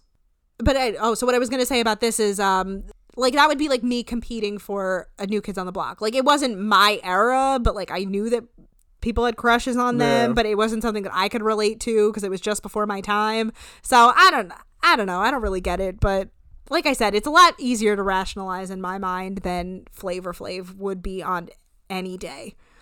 At his most attractive, he is not attractive. So then he goes into this whole speech, because you think that this is it, right? Because he said, you know, he's got to kick 6 ladies out, and that's about it. So he goes into a whole speech about making mistakes and giving people second chances, and, you know, he's going to allow one more person to stay, Tiffany. Which is interesting because he says to her, I don't have a badge for you, but he took a picture of her. He just might only had 15 on him at the time. Well, no, I think they probably did that for dramatic effect. Ad, yeah, they had to do it for dramatic effect. Of course. So he's like, even though you almost got into a fight with everybody in this place, like, I want you to stay. This is kind of awkward because Dallas does the talking head where she's like, well, obviously she must have sucked Big John's dick to get back in here. But she's like, but that's what she does for a living, and I'm totally fine with that. Which is like, if in a vacuum, it sounds like sex work positivity, but it's not. It's clearly not. I I understand why she's got beef with her, but, you know, it's kind of like the same thing about Melania Trump, where it's like, there's plenty to shit on her for. You don't need to resort to slut shaming. Yes. You know? He tells Tiffany that she drank too much, but he's done that many a time. You know, he obviously owes a lot of the ladies an apology. She's got 2 strikes and tells her not to screw up again. One more time with feeling. Don't threaten me with a good time. He says in a talking head that he gave her a chance for one simple reason. I think somewhere in there was a good person. She was just wasted. Yep. he basically kind of like lectures all of us and is like, you know, who hasn't gotten that drunk that they made an ass out of themselves? It felt very like at the end of Don't Fuck with Cats, where they're like, you made him be this way. Like, you're the reason why, blah, blah, blah. And I'm like, I was just like, damn, like, what are you accusing me? And then he also admits that she stayed because she was entertaining. And I was like, ooh, breaking through that fourth wall, letting us behind the scenes of how the sausage gets made. That means in terms of who's eliminated, it is Bonnie, Jessica, Krista, Lauren, and Raven. He tells them that he thinks that they're all beautiful and smart and, you know, just basically blames the fact that he's letting them go on not really getting a chance to get to know any of them. We get exit interviews with a couple of these ladies. Krista's a good sport about it. She's like, you know, I'm not really surprised. Probably could have been more aggressive, but I wasn't. Really, the only one who wasn't cool about it was Raven. Yeah, but she's not. The others were fine. You know, she goes to shake his hand really awkwardly, and he's like, come on, you said that you're like a cool girl, whatever, and he pulls her in for a hug, and she's like, as far as I'm concerned, he can kiss my blue-eyed black butt with a smile. Then Jessica, who literally looks like an alien in a human body, cannot stress this enough, like literally just walks up to him and she looks like confused about how to do this interaction, even though 2 people before her like hugged him or shook his hand or, you know, like do something. Like, it shouldn't be that confusing about what to do here. And she's like, Brett seems like he kept all the big boob, you know, stupid girls, and I guess he just doesn't like the smart ones. I feel like that had to be a production fit line. It might be. Because there's no way that she could have walked away from that conversation feeling smart. Then we get, we don't get any talking heads from them, but Brett says to Lauren, you know, oh, you looked so beautiful in your pictures, which I was like, that was unnecessary. Yes. Because her pictures were the worst. Well, not the worst, maybe, but they were not good. So he says about her in a talking head that he thinks she's a really innocent girl and he doesn't really think that she knew what she was doing here, so it was probably for the best to let her go. Bonnie, it seems like he's the saddest to see her go because he's like, you are really beautiful and I'm sorry it didn't work out. And then that's it. We don't see anything else from her. Big John comes out with a whole bunch of beer cans, and instead of champagne they crack open beers and cheers, and that's it. Then we get ready for the rest of the season. Oh gosh, we didn't watch for some reason the preview didn't come up for the Amazon version, but we did get right to the bonus. I'm happy not to see those. I am kind of too. I was like kind of surprised, but a little like a smidge disappointed, but mostly kind of relieved. Yes. We get a bonus scene where Christy is talking about, I couldn't understand if she was saying she wanted to get a Smurf tattoo on her butt at some point, or if she would have done it had she gotten a tattoo at 18 years old. I don't know. But it was funny as hell. We just know somehow she's just the talking about came like up, Smurf tattoos on your butt. It was funny. She's got a good sense of humor about it, so that was nice. It was a nice little closing scene after a season of pretty boring bonus scenes. Yes. It's and nice that's the whole episode. Not too bad. Good start. Yeah. It's only going to get messier from here. Solid start. So how did you feel about who went home? I'm fine with who went home. The only person I would send Tiffany home to, I wouldn't do the whole you could stay. Yeah. I mean, like I know I it's said, going to create TV and all that blah, blah, blah stuff, but it's a situation where it's like, all right, like she's embarrassed herself enough. Yeah, like Just you're let her clearly go. taking She advantage shouldn't of be here in the somebody fucking first who's place. yeah, you're clearly taking advantage of somebody who's like very unwell. Exactly. And just using she's her not for gonna good win. TV. Yes. So, like I said, I'm not thrilled about a lot of her views, but being mentally ill and being an asshole aren't mutually exclusive, so she seems like she's got some shit to work through in her life, and Indeed. I'm excited to see how the rest of this goes. I agree, though, across the board. Yeah, because there's so many of them. There's just, at this point, get rid of the others. We also didn't get too much focus on them, but yeah, we had some embarrassing like scenes, I said, I but feel like they only kept Dallas because they were like, you can't have can't one eliminate black both girl. black girls Yeah. on the first episode. Exactly. Plus, I think like I feel like Dallas, I'm not a huge fan of the lip piercing or the way she does her hair, but I feel like if she presented herself a different way, she would actually be very pretty. I just, Yeah. She's also got like an interesting, very slim build. Like it just, I don't know. Like I think if she just kind of changed her style up a little bit, I think she would look better. But other than that, you know, but it was a good episode. I enjoyed this a lot. I mean, I can only say this now. I'm sure I'm not going to feel that way in a couple weeks. Exactly. By episode 5 or 6, there's going to be other things coming up that are going to be very problematic and bothersome. Yeah. Anywho, now like fucking 3 hours later. Yes. I guess that's it, right? Pretty much wraps up that. Subscribe, tell friends who don't 5 suck. stars, please. Yeah, you can follow the show on Facebook, Rewind the Love Podcast. Wow, every time. I know. Rewind the Love Podcast. Then you can find us on Twitter or Instagram at Rewind Love Pod. You can find me on Twitter at Sonia Marie Says. You can find me at Mr. Feeney 519. Thank you all again for joining us. We're very excited to take this ride down. I don't know what to say. I don't know. We've been yeah. riding down memory lane this whole time. I know. Ain't nothing new. A new one.